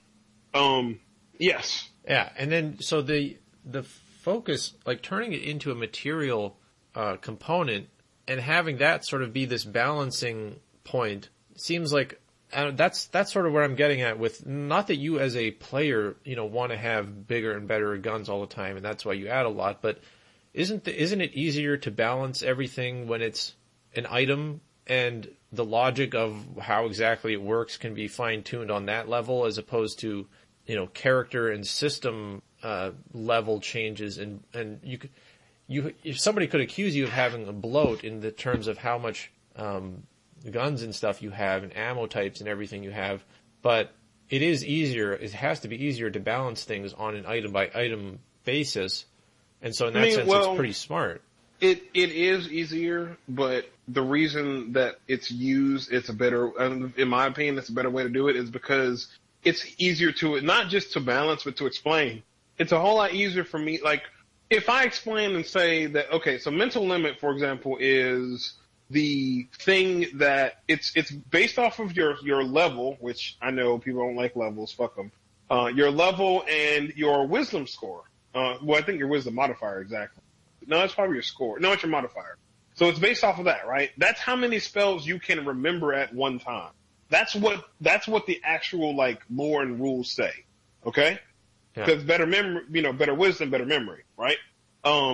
The actual physical aspect of writing a spell and casting a spell is better balanced in the physical realm, because one could always just bullshit and say, well, I know, it's a whole lot easier for people to accept a physical limitation than a mental, if that makes sense. Exactly. I think that's what I was trying to get at, is that it's a clever, practical way of of limiting things and explaining it at the same time. You can have somebody in the chat, they were basically making fun of the idea by saying, oh, so if you laser etch it on titanium, it's infinite. And you're like, yeah, but yeah. the trade-off is that you're stuck with that set then, because you can't do more on the side. You'd have to, you can't use that memory in your brain because it's already it's literally etched into metal. So that memory in your brain, you can't force yourself to forget it. You can pretend like you don't remember it, but you remember it. So, because of the effort taken to do that, if that makes sense. Yeah. So the downside is that while you have that spell forever, your magical skill set stays the same, even if you grow as a mage. Yeah. Yes. I don't know. I find it fascinating that you have such a pragmatic approach to designing these things and adding them in, because, it really is, as far as I know, that's a very unique take on Magic. And I've heard other guys. I think somebody else has done it before. What's that? I think somebody's done that way before. I don't remember, but. Well, at the very least, I can say that, it's, I've seen other people try to even, have the idea of the spell components be the limiting factor, and the spell book, and then you have to write it off and whatever. And sometimes they even, try to make it a pain in the ass for the player themselves to be able to do, like they have to write stuff and do a bunch of extra work, so that you're just literally punishing players for wanting to do more. Well, I mean, I did that though. I did that with Magic. The player has to build the spell. But that's fun. I mean, that's not really a restriction. That would get me more interested in doing spells, not less. Yeah, I mean, and this is just on the player, on the player, GM, writer side, like the out of character side. Yeah, you don't want to make it harder for players because they're not going to do it. Magic, like in Magic and Option Tactics, does have a bit of a learning curve. I think I said this before, but one of my playtests was like, I love the way Magic is because it makes me feel like a real mage without having to actually do all the real mage math. Cause it's basic algebra, add, subtract, stuff like that. That's basic algebra for all three Magics actually. But, I wanted to make I wanted to make the material components matter, but I didn't want to do it in a bullshit way. That's why you write Magic like that. Yeah. No, I thought that was a great solution in the end, and I'm trying to see what other wisdom I can squeeze out of you here, because it's very interesting to me that you managed to get something that, when people actually look at it, there's so much meat on the bone, there's so much like substance to it, but it doesn't seem to have fallen apart, and you're very aggressive to try to fix problems and still put out more content in a way that I would think that would just totally break it, but you've still managed to keep it balanced and interesting. Do you have like a blog or something that people can go and like? I have an Option Tactics blog, but that's mostly just, at this point, that's just to let people know what I've done and releases, and I'm not dead. I don't I don't think of it. A lot of stuff I don't think in high level. I think very low level. I look at Option Tactics as a system of systems. Yeah. It is a conglomeration of various minor, smaller systems. The Magic system, for example, requires, like, when you break it down to its base component, I said, okay, what do you need for Magic? You need a writing utensil and you need a writing medium. Okay? Once you confine yourself to those two things, you then go, I then did this. I went and I looked at a bunch of writing mediums. Like, okay, paper, bricks, walls. Clay. Drawing on clay. I wouldn't want to make a spell in clay. That'd be fucking terrible. Come on. But like whiteboard, chalkboards, wax tablets. Like, I looked up everything that humankind has written on. Yeah. And then, okay, is there a quality difference in between these? Let's take paper. Yes, there is. There's a huge quality difference. So I can use that quality difference to increase something. What can I increase? What can I play around with, that quality would matter? And in the fact of guns, it means for accuracy, capacity, caliber, whatever. Right, yeah. In Magic, I'm not going to make a spell better just because you wrote on better paper.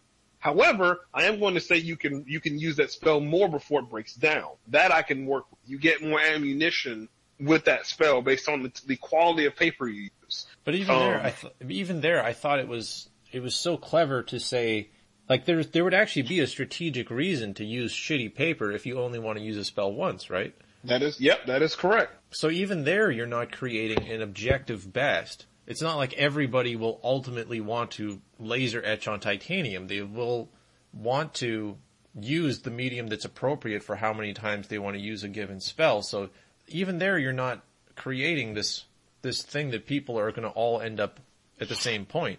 So yeah. And when I went to mediums, utensils, I looked at it the same way. Like, what kinds of pens are there? And pro tip, the pen is a motherfucker. There are lots of different, I went as back as far as I could to basic writing. And basic writing is basically a reed pen where you take a reed, you cut it at an angle, so it's got a nice point to it, you dip it and you write on it, right? Yeah. And I thought, okay, so when would you want to use something in a more pure aspect over something like that's been industrialized? Because again, Magic is industrialized. A Magic shop in Ops and Tactics probably looks like a staple. There's one of our art director who, he's a nice guy, but he's like you guys. He's very high level. Yeah. And he hates that idea. He says that I have killed Magic. It is so, it's not whimsical. And I'm like, you're right. It's not. It's the opposite. It is. I would never mock you for that. I know you did kill Magic, but you're doing the trade-off. Because that's what would happen in a real world, my opinion anyway. Is that Magic, the first thing we do is we would figure out, is it repeatable? Can we make a science out of it? Exactly. Can we increase the what's the phrase? Can we increase the quality of things? What can we do with it in the industrial world? So better papers, better spells. Now, the funny part about it is that, there's something called spell inks, okay? Yeah. Spell inks are basically high quality inks that improve, they give you more spell points to work with outside of your mental limit, thing. No. They're still within your mental limit, but you can spend more points. Like if I only have a 10 in evocation, but I use a Mastercraft spell ink, which has a 10, I can use 20. The downside is my mental limit does not increase as well. So I can make a more powerful spell, but I'm stuck with a mental limit. The funny thing about it is that the higher level spell inks don't come in like big pen packs. You have to get a real pen. You have to get a real fountain pen or a dip pen or whatever and actually write it like that. So the downside is that while it's more powerful mechanically, it's less portable. Man, I tip my hat to you for coming up with this and just committing to it and being like, yeah, that's how it works. I don't care if people think that it's not whimsical and there's not a bunch of mystique around it, because obviously Magic inherently is like illusionism. That's where in real life, it's all about. It's a science. You turn it into a science, and it doesn't lose any of its effectiveness in the game. And you manage to create, like you said, a system of systems instead of having hand waving and a bunch of fluff needed. There is some hand waving. Like you can't break the laws of thermodynamics with evocation. That's one thing. You can't do it to an egregious manner. I know you can chill things and heat things up and light like cigarettes and fires and stuff with it, but for the most part, those are cantrips. Those are small things. Generally you can't break the laws of thermodynamics. You can't break the law of equivalent exchange. You can, but there's a special singular one item called a artifact, which is basically there's one of this thing, deal with it, that can break the law of thermodynamics. It's weird. You'd have to read the book to check it. But no, it's a system of systems. That's how you look at it. You look at what the system within the system, what are the parameters of this system? of the system that we're building. And what are the implications of that too? Because, if you just... Well, the implications come after the fact. Like, he was the one who mentioned the Staples thing, and I was like, that's fucking hilarious. Like, when we actually came with a bunch of mundane things that would be in everybody, like the toothbrush that cures hangovers. That was pretty funny too. He said it as like an insult, and we were like, that's a good idea. We should add that.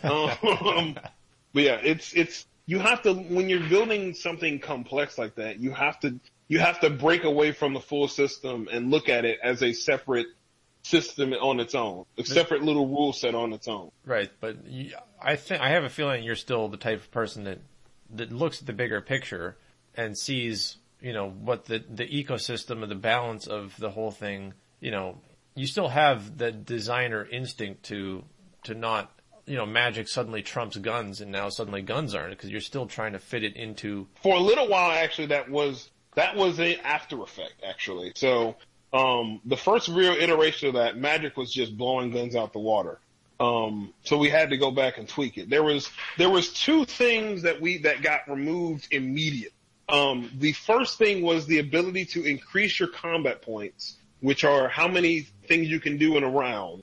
There was a spell that allowed you to do that. That was a runaway thing, because you could cast it if you got the right paper and the right spell inks. You could essentially cast it and stack it to over 100 combat points a turn, and you could just you're moving like the Flash. I hit this dude for 8 times. I run over here. I hit this dude for 8 times. I run over here. I hit this dude for 8 times. Like it was broken as shit. The other thing that I actually came to a realization of is that magic was too short range to be, specifically evocation, because there's 2 real combat magics in the game. It's evocation and necromancy. Evocation is your standard fireball, ice ball, sonic ball, acid ball, electric ball. Those 5 elements, right? Yeah. It was originally range, not range increments. So 5 feet that's it. You can cast it at 5 feet. Oh, right. And now you built it so that the spell becomes more costly as you bring it up to. Well, no. I mean like it was to be able to hit somebody across a 25-foot room, you'd burn through a lot of your damage. Because you'd be spending points on range and not damage. Oh, I see what you mean. Yeah, okay. Yeah, I had to change it to range increment so that it follows the standard range increment rules in the game, where 5-foot range increment means that you can attempt a 20 range attack, but you're going to take a -6 to it. But you can still attempt it. Yeah. So that was one issue where magic was just way too short. So we had to change it up a little because, that was a problem. Yeah, man, I definitely want to read this. I've been trying to figure out licks and other stuff, so that's what I've been doing, but I want to read your material. I actually want to read through it, and Psionics was far more interesting of a story than Magic was. Magic was pretty straightforward. So Psionics originally was basically avatar bending. Some playtesters essentially told me, that's nice and all, but what if there's no water? And I didn't get it until they hit me across the head with it. Like, you're not saying liquid, you're saying water. And because you're so specific, it only works with water. Huh. So that's why that got blended a little bit. So it's more Jedi-y now than is avatar bending. It's still got that taste. You can still taste it, but it's very Jedi-like.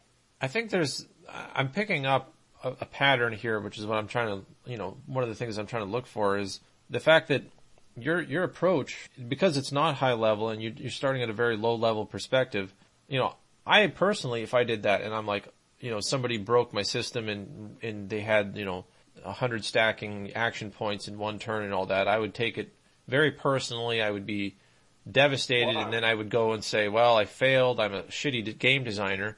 And then, wow. And then because I would have put all this forethought into it, and then I would have expected it to work correctly the first time, whereas you have the exact opposite approach, which is make something, obviously you try to be smart about it at the beginning, but, I never expect shit to work the first time. If it works the first time, I am surprised as fuck.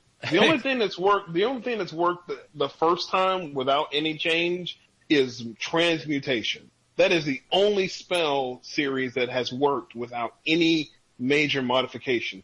Exactly. And I say that, yeah. So then from your design philosophy, and this is also something that, Tom Jensen and some of these other guys were talking about, is if you approach it with this sort of rapid iterations and not expecting things to work, not overthinking it at the start, but just letting people play test it, letting people give you feedback, use that feedback to do stuff, it's a lot more efficient and you get results that are backed up by experience and play testing versus a theoretical, system that hasn't really been put to the test, and you can't iterate on it because it hasn't been exposed to all the shit that will break it yet. Yep. That's something that I would definitely say that people need to do is definitely first of all, don't take shit personally. That's the first thing.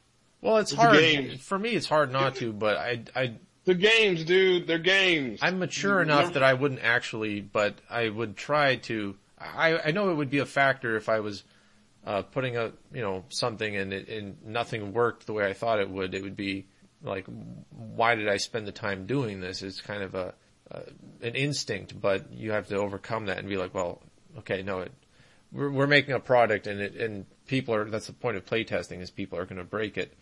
Yeah, that's the whole reason I always release my shit on 4chan, because I want to see if there's anything I missed, because I want to see if there's anything I missed. I want to see if there's anything my playtesters missed. I want to see if there's anything that was missed. And 4chan will definitely try to break it. Yeah, that's the first thing they try and do, because they want to make they get joy from watching you fail. that is what it boils down to. They gain joy from watching you fail. So that ends up being a very trial. It's a very useful tool. It's a very useful tool. Yeah. You can't have an ego. That's the thing. You cannot have an ego, and you cannot be emotionally invested in the thing that you're testing, because if it breaks, oh shit, my ego. Yeah. Well, and then even that, if you not that, I know that there's guys working on games right now that they wouldn't never say that they have an ego, but they're just sensitive about the idea of, people. It's just a disappointment thing. They think less of themselves as a result. But if you're looking at it as being something that you set your expectations differently, that it's going to be broken and it's your job to fix it. Yeah. Then, because it is your job to fix it, because that's the job of the designer. Right. And then in that case, you're also not, you're looking forward to, you're actually anticipating that feedback, because that's good news. Now you know what you can fix, and it's not something that you're dreading, somebody breaking it. You're more, because when and I'm pretty much at the end. Like, I've gotten to the point where you can't really break it anymore at this point. Like, the reason I was pointing people to the stuff that's on the website right now, even though it's not the latest version, is that version works. That version is perfectly 100% capable. Like, I can release it, but there's a few minor creature comforts and things that I wanted to add to the game before I sent it out. Right. And I say a few, and then I look at my change log, and I'm just like, oh yeah, only 100 lines of things that I've changed. But most of them are just creature comforts. Most of them are just, small design changes. There was no like emergency, oh shit, this is super broken, let me fix that. We've already got to that. Yeah. Most of the things in my changelog for the final one are just shit I literally missed. Shit I forgot to add. Like, or shit that needs to just be gone, just because it didn't do anything. Like, vestigial rule. Mm-hmm. Every rule should have a reason for existing in your game. There should never be a rule set or something like that where you go, I mean, that's cool and all, but why is it in the game? Like, what does it add? I'm very curious in your particular game what that would be, because you seem to be the kind of person who wouldn't add those in the first place. I'll give you a great one. Gender as a stat. Right. I removed that. in the version that's coming out. I removed it from the game, from the actual from the core rulebook mentionings in like other things about your character. So I'm guessing that you didn't have like mechanical effects tied to it, but you're saying just. Oh yeah, no, I didn't. So, but even then, why mention it if it doesn't have a mechanical effect attached to it? I'm guessing that's what you're coming at now. Well, yeah, it was that plus the whole I'm not going to get started in this gender politics argument bullshit. I don't care. Ops doesn't care. You shouldn't care either. And it's a whole lot easier for me to just remove it than it is to me to argue about why I shouldn't have to remove it. Yeah. So. Yeah. Interesting. We're past the 2-hour mark now again. Hooray! I'm going to say that I'm really looking forward to. You seem to have a pretty good stream of content that you've been putting out, and you have decent plans for what you want to do next, and it's going to be coming out soon, right? Yeah. I'm still saying the 15th, but I'm not as confident about that. I'm hoping by the time this comes out, it's out and it's already out. But I mean, like the final version. I've still got to proofread the rest of the advanced arms. I've still got to go through the entire core rulebook again, but there's a whole lot less that needs to be changed since we already proofread it once before. And I've still got to probably do a second proofread of Modern Magicka, and I've got to do a beautification edit of Modern Magicka as well. So probably, as much as I want to say the 15th, probably not the 15th, but soon.tm. Yeah. Yeah, exactly. I like to release them all at once. So, and then I've still got to wait for my dude with the he's changing all of the monsters to make them look a little bit better. But other than that, yeah. Yeah. Well, I think everybody should, if you're going to be sticking around on GDG, I hope people will come by and give you a lot of feedback on everything once it comes out officially and once it's all ready, and just stay tuned to what you're doing, because you're a very, very interesting creator, putting out a lot of substantial stuff. You're not the kind of person who's, like me, talking about it but never actually putting anything out. Well, I'm putting it out because I want to play it and I want to see it. That's primarily why I put shit out, because I want to play it, and I can't play it if I don't put it out, and I can't put it out if I don't finish it. So I got to finish it to put it out to play it. Yep. That's probably one of the reasons why this game has persisted for so long, is that it's not because I've seen a lot of people who make games, but they don't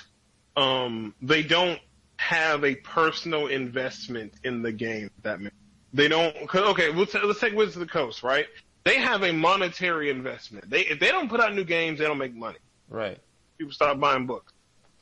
So they hire people and they pay them with the expectation that you will put this out because we need you to because we won't pay you if you don't.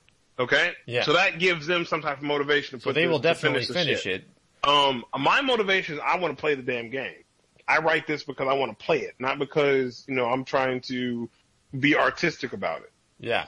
If you don't want to play your own game, don't start writing it. Yeah, I think that's, Also, if you feel like you have to write a game to play a setting, reevaluate yourself. Okay. Yeah. Because I've seen a lot of people who will write a system just for a setting, and it'll be that's one reason why D&D but exists. Right.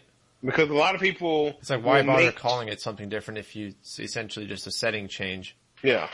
Yeah. So, and that's also why people justify, using D&D for all sorts of stuff, just because, it is open to different settings so easily. Yeah, you need a damn good reason. You need a damn good reason for writing a system. You need to be doing some shit that's different mechanically. Exactly. You do not need to be doing D&D but. Like I said, when Ops and Tactics first started, I didn't have that.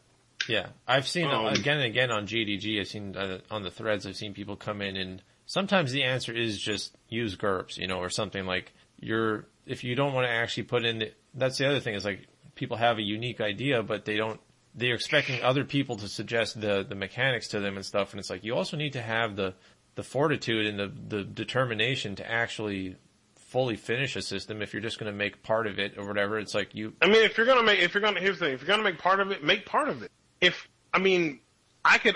One could argue that the Magic system and Option Tactics by itself could replace another system's Magic. It would probably need to be rewritten a little bit, but it could definitely replace D&D's Magic. Just outright. Rip the whole damn thing out, right? Yeah. If you only are doing this to change one thing, then just write the one thing you're going to change. Yeah, that's a good idea. Because originally Option Tactics started from a single rule change. I created a caliber chart. So the guns did damage by caliber. Right. Okay? I tried to use that, but I hit a wall to a point where it's like, well, okay, I have to change this, I have to change that, I have to change this, I have to change that. So it got to the point where I was just like, well, fuck it, I'll just write a new system. So I did. So I actually went and changed, that's why Option Tactics exists, because I could not, changing a single rule didn't work. It needed to be a system. It was too many rule changes for it to be, it was too many bolt-on solutions for it to work well. Right. A single bolt-on solution, yes. 2, maybe. 3, 4, and you need to start looking at actually writing. And I'm talking major shit, not like, well, this is the D1, this is the +1 instead of a +2. Like, major, like the combat system. If you have to do major overhaul to a combat system, then use that as a base for a new system. Yeah, and you can just make a combat system. You don't have to make a setting with it. You don't have to make all sorts of other changes and pitch it as being a replacement to D&D. That is correct. You can have a system that is only, essentially would be considered a subsystem in a bigger system. Yes. Yeah, I think that's good advice as well. I really don't like to see people biting off more than they can chew. And most people do. Yeah. I don't feel like that with my own yet, because I'm getting closer to actually finishing it, and I know I'm going to finish it, but definitely there was a long period of just not having a clear premise, not having a target audience in mind, all sorts of things. Like it just was floating, and it wasn't really grounded to anything and not aimed at anything. But do you have a target audience? Yeah. What is that target audience? It's basically GDG and TG. Okay, that's too big of a target audience. You're going to need to trim that up.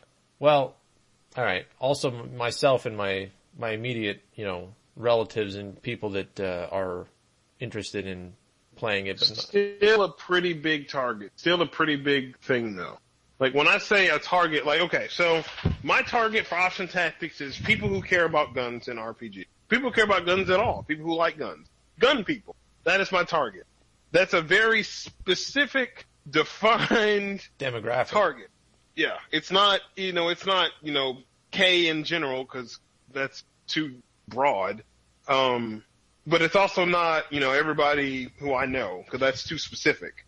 Because with either of those you're going to get problems. If it's too broad, you'll get the GURPS issue. If it's too specific, it'll be inaccessible to people outside of that group.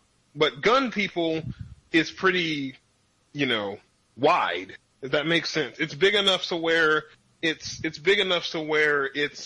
you can market it to, there are people you can market to, but it's small enough to where it fits a niche where that isn't being fit right now. Right. There's not a lot of competition in that specific. Yeah. The only competition I can think of is GURPS, and the only GURPS and I blew GURPS competition kind of out the water. So. Yeah. Yeah. Because High Tech, as good as a book it is, has not been updated. Right. High Tech is kind of a, it's kind of a, okay, gun people, we know you like guns, so here you go. Here's a book that you can use and abstract and go from there. That's what High Tech was. And it does that very well, but High Tech is not the focus of GURPS. High Tech is one of the many modules that GURPS has. Yeah. If you want something that's built from the ground up with doing one thing extremely well, or a handful of things extremely well, and a bunch of shit just terribly, there you go. Yeah. As somebody quoted, the farther you get away from shooting the man, the worse option tactics become, which is 100% true. The farther seriously, literally, the farther you get from combat, the worse option tactics does. Somebody wanted to use option tactics for some Digimon game I think they were going to run, and I told them straight up, you're going to have a bad time. I'm trying to imagine somebody doing that. I don't know why he picked it, but I told him straight up, like, it's not what it's made for, it's not what its focus is, and it's not going to be good. It's going to be very, very bad. And he was actually surprised because he's like, didn't you write it? I'm like, yeah, I wrote it. But I know the system, and I know what it can do and what it can't do. And I can tell you right now, it can't do that. People have been asking me for the longest time as a meme. We have lots of tactics. But like, when are mechs going to be in the game? Yeah. Never. Wanna know why? Because BattleTech has that shit on lock. Oh yeah. So there is no reason for me to compete with mechs because I couldn't do mechs justice. Yeah. Oh, we've also started for the brainstorming aspect for Manlet, which I haven't quite thought about what to call it yet, but the racing game with the cars and such. Okay. So yeah, the problem is that I'm not as big as a car person as I am a gun person, so I need to co-op people to know cars. Wait, so now you are doing cars? Sure, why not? But no, this is gonna be a separate system. So basically, it's like I almost said combat racing, but I guess it will kind of is combat racing. But it's not gonna be like Twisted Metal. It's gonna be like Fast and Furious. Yeah, you just lost a customer. I love Twisted Metal. I like Twisted Metal too, but it ain't about cars and guns. It's about shit like I made a joke where it's like the automatic transmission. You don't have to roll any dice to shift, but you take Binus is the thing. Oh, so it's like easy mode. Yeah, so it's like when it like to just to give you an example of that. If I was going to start this from scratch, I would look at, first of all, what's important on the car, especially a car you're going to be racing. I would look at, can the system simulate or at least approximate that thing in numbers? Third thing is that what is, like, the driver of the car is important as well, probably as much as the shooter of a firearm. So what stats about driving matter? Right. You're modeling a bunch of real things in mathematical and in mechanical terms. But only the things that matter. Right. Because if it doesn't matter, like, it doesn't matter if the guy is, if he's a great shot with a handgun. It does matter if he knows how to perfectly feather his clutch and his drive pedal to drift, while he's, fucking around with the clutch and shit like that. Like that matter. Like, and then eventually you get the guy from the Transporter movies. Shift dexterity, clutch, pedal dexterity, shift dexterity, drive, stuff like that. Yeah. Yeah, exactly. And then because you know your topic and you know the premise of what you're trying to make, you can actually research it and be like, oh, well, downforce and, the grip of the traction on the different the tires surfaces and different tires and stuff like that. Yeah. Like I can say, yeah. So that's how I would go about writing a game like that. Yeah, I think research is great. I mean, I've talked about this before. If you do something that's actually based on like real life modern stuff and not so much of a floating fantasy idea, you do have the benefit of research. You can actually just look up how does it actually work in real life and then model it more easily. Yeah. That's something that you definitely need to do. If you're going to do something that doesn't exist, you need to come up with that. You need to have a good imagination and an imagination that's still rooted in actual insight and knowledge into how things work. Mm-hmm. Even if you're going to bend the laws of time and space, like how I did with the plasma gun. So. Yeah.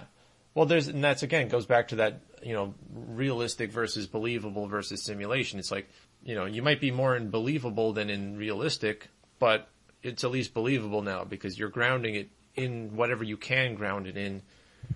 One of the things pet peeve of mine is when you have fantasy stuff where just the basic logic of a world that's populated with all these monsters, people don't live accordingly. They don't live like there are monsters there. They still live the way that, medieval Europe did or something like that. And it's like, there's a certain, I'm still kind of pissed off that magic hasn't been science-ified yet. Like, that's just something that always threw me for a loop. Like, D&D magic should be able to have the scientific method done to it. Yeah, I would say that the way they do it, yeah. You should be able to take a man off the street and have him apply knowledge that we have compiled and turn him into a mage. Yeah, I think the way that they handle magic, that should be possible. There's other kinds of systems of magic or ideas of magic where that. But the wizard should be able to be anybody. Yeah, it's an interesting how you can start to apply logic to something that's as fantasy. You'll get guys that come in and say it's magic. What the fuck are you talking about? Just make it no rules. Make it so it doesn't make any sense. Hand wavium. That's what we like to call that. Yeah, exactly. Just wave in your hand. If it's magic, I ain't got to explain shit. But yeah, the first thing you want to do is figure out if you pick an end goal, like, I want to make racing into combat, or I want to make racing, I want to make racing like a thing. Like, what aspects of racing are we going to be doing? Are we going to be doing all aspects of racing? NASCAR, drifts, sprint cars, truck racing, dirt bikes? Like, what are we drifting?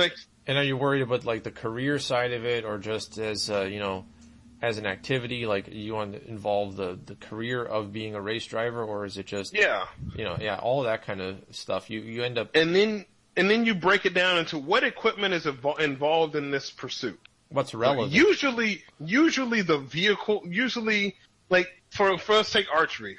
In archery, you need a bow at least. So you look at what can be modified on a bow. What aspects are variables and what aspects are not variables but constants. Okay. Right. The arrow is usually a constant. It isn't the arrow usually change all that much. It does a little because it depends on what the arrow's made out of and how long it is, but that doesn't. What it's made out of matters a little bit. How long it is more so in line with the arm's length of a person, so that can be ignored. But things like tension, but pull weight, those things will change numbers and things like that. With cars, you say, okay, what kind of engine do you have? What type of engine do you have? Because, an inline 6 might not be able to take certain upgrades over a V12. Like, yeah.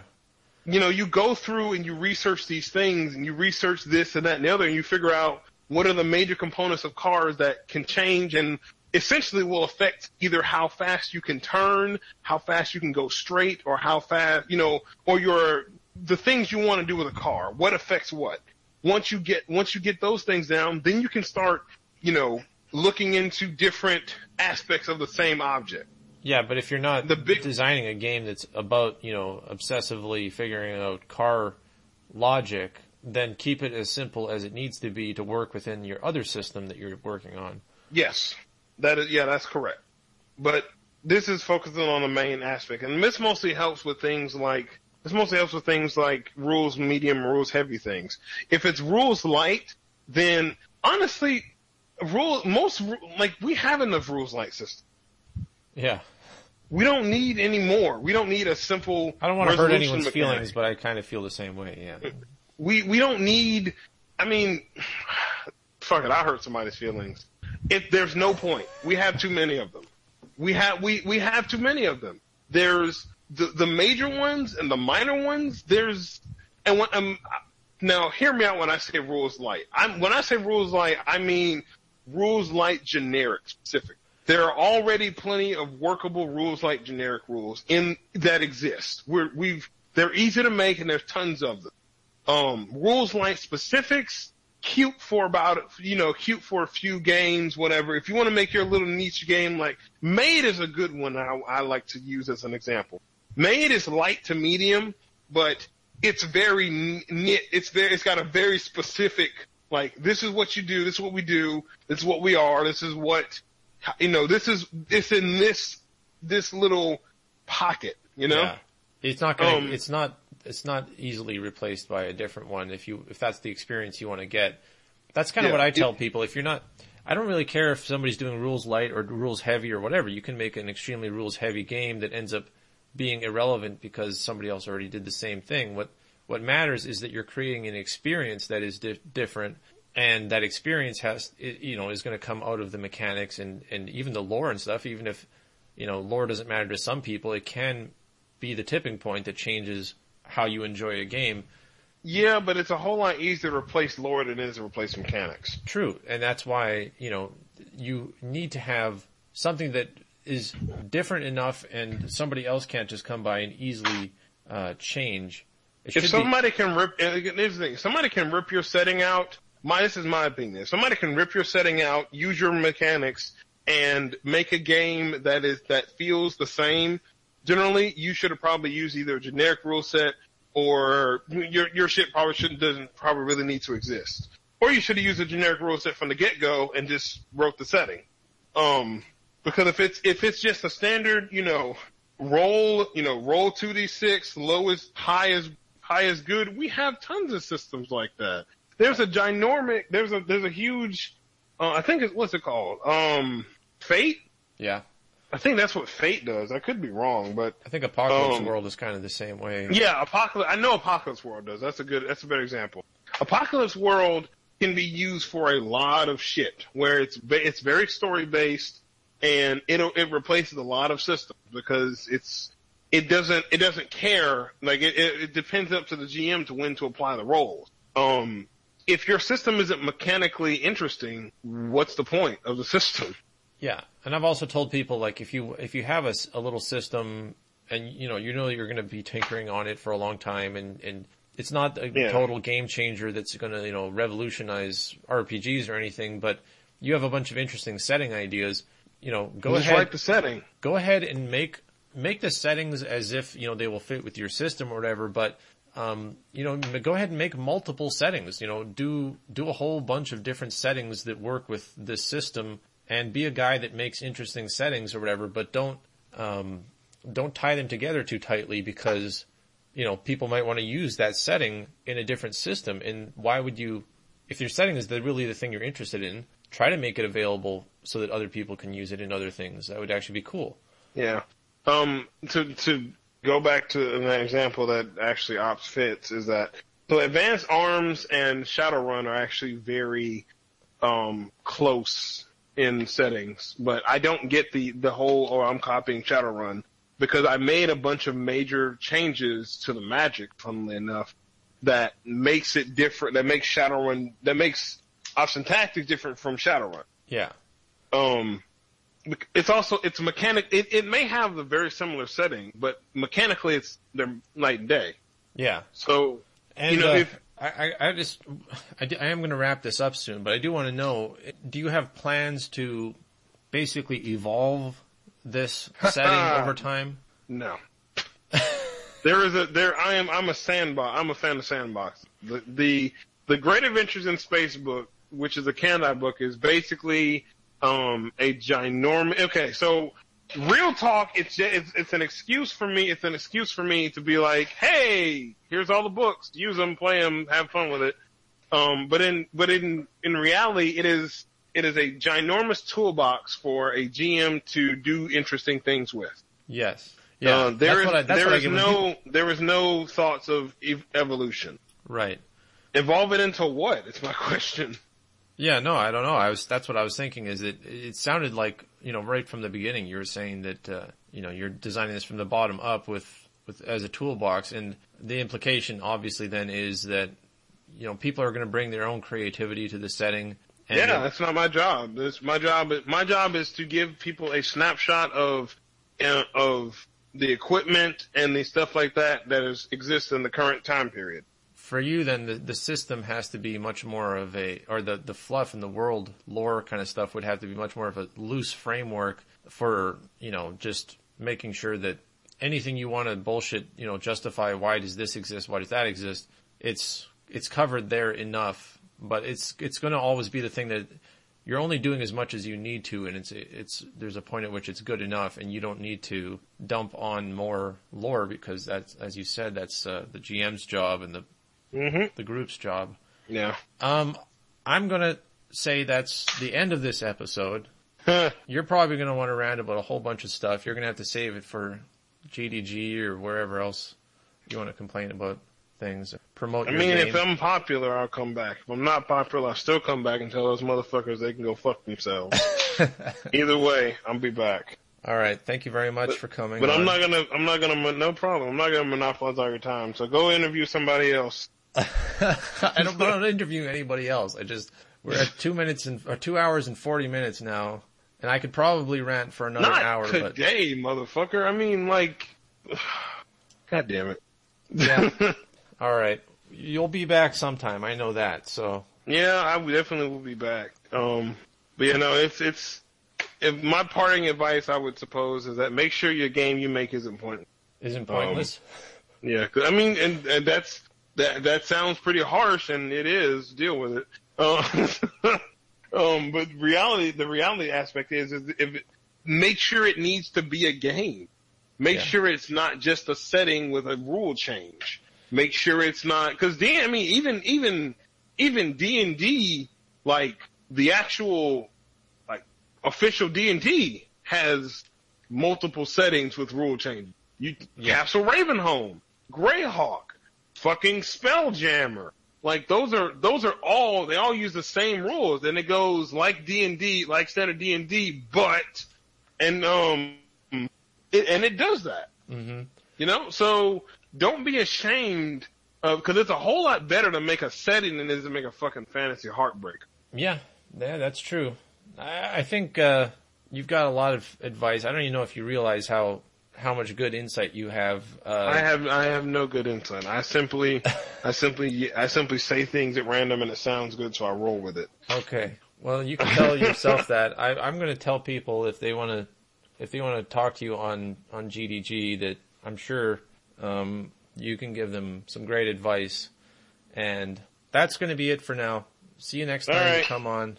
Yep. And if you want to read off some tactics and complain about it. Tell me what you hate, because I don't give a shit about what you like. That's all right. See ya. All right. This was fun. We should do this again. Bye.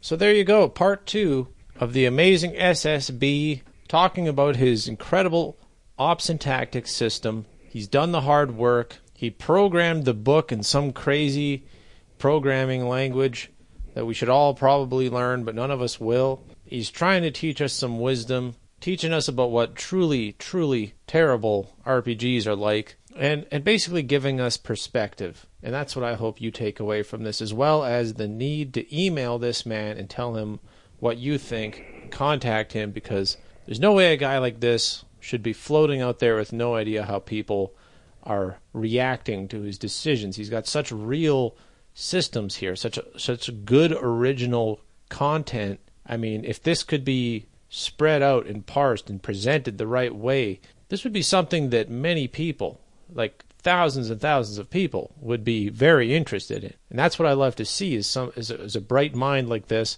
who's done the hard work for years and years and is setting an example. But we need to show him some support, some love, some hate, some trolling, whatever you want to make it. Just, get involved a little bit, download that stuff, play it with somebody if you can. If you have a group, introduce them to it. Maybe it spreads virally. I don't know.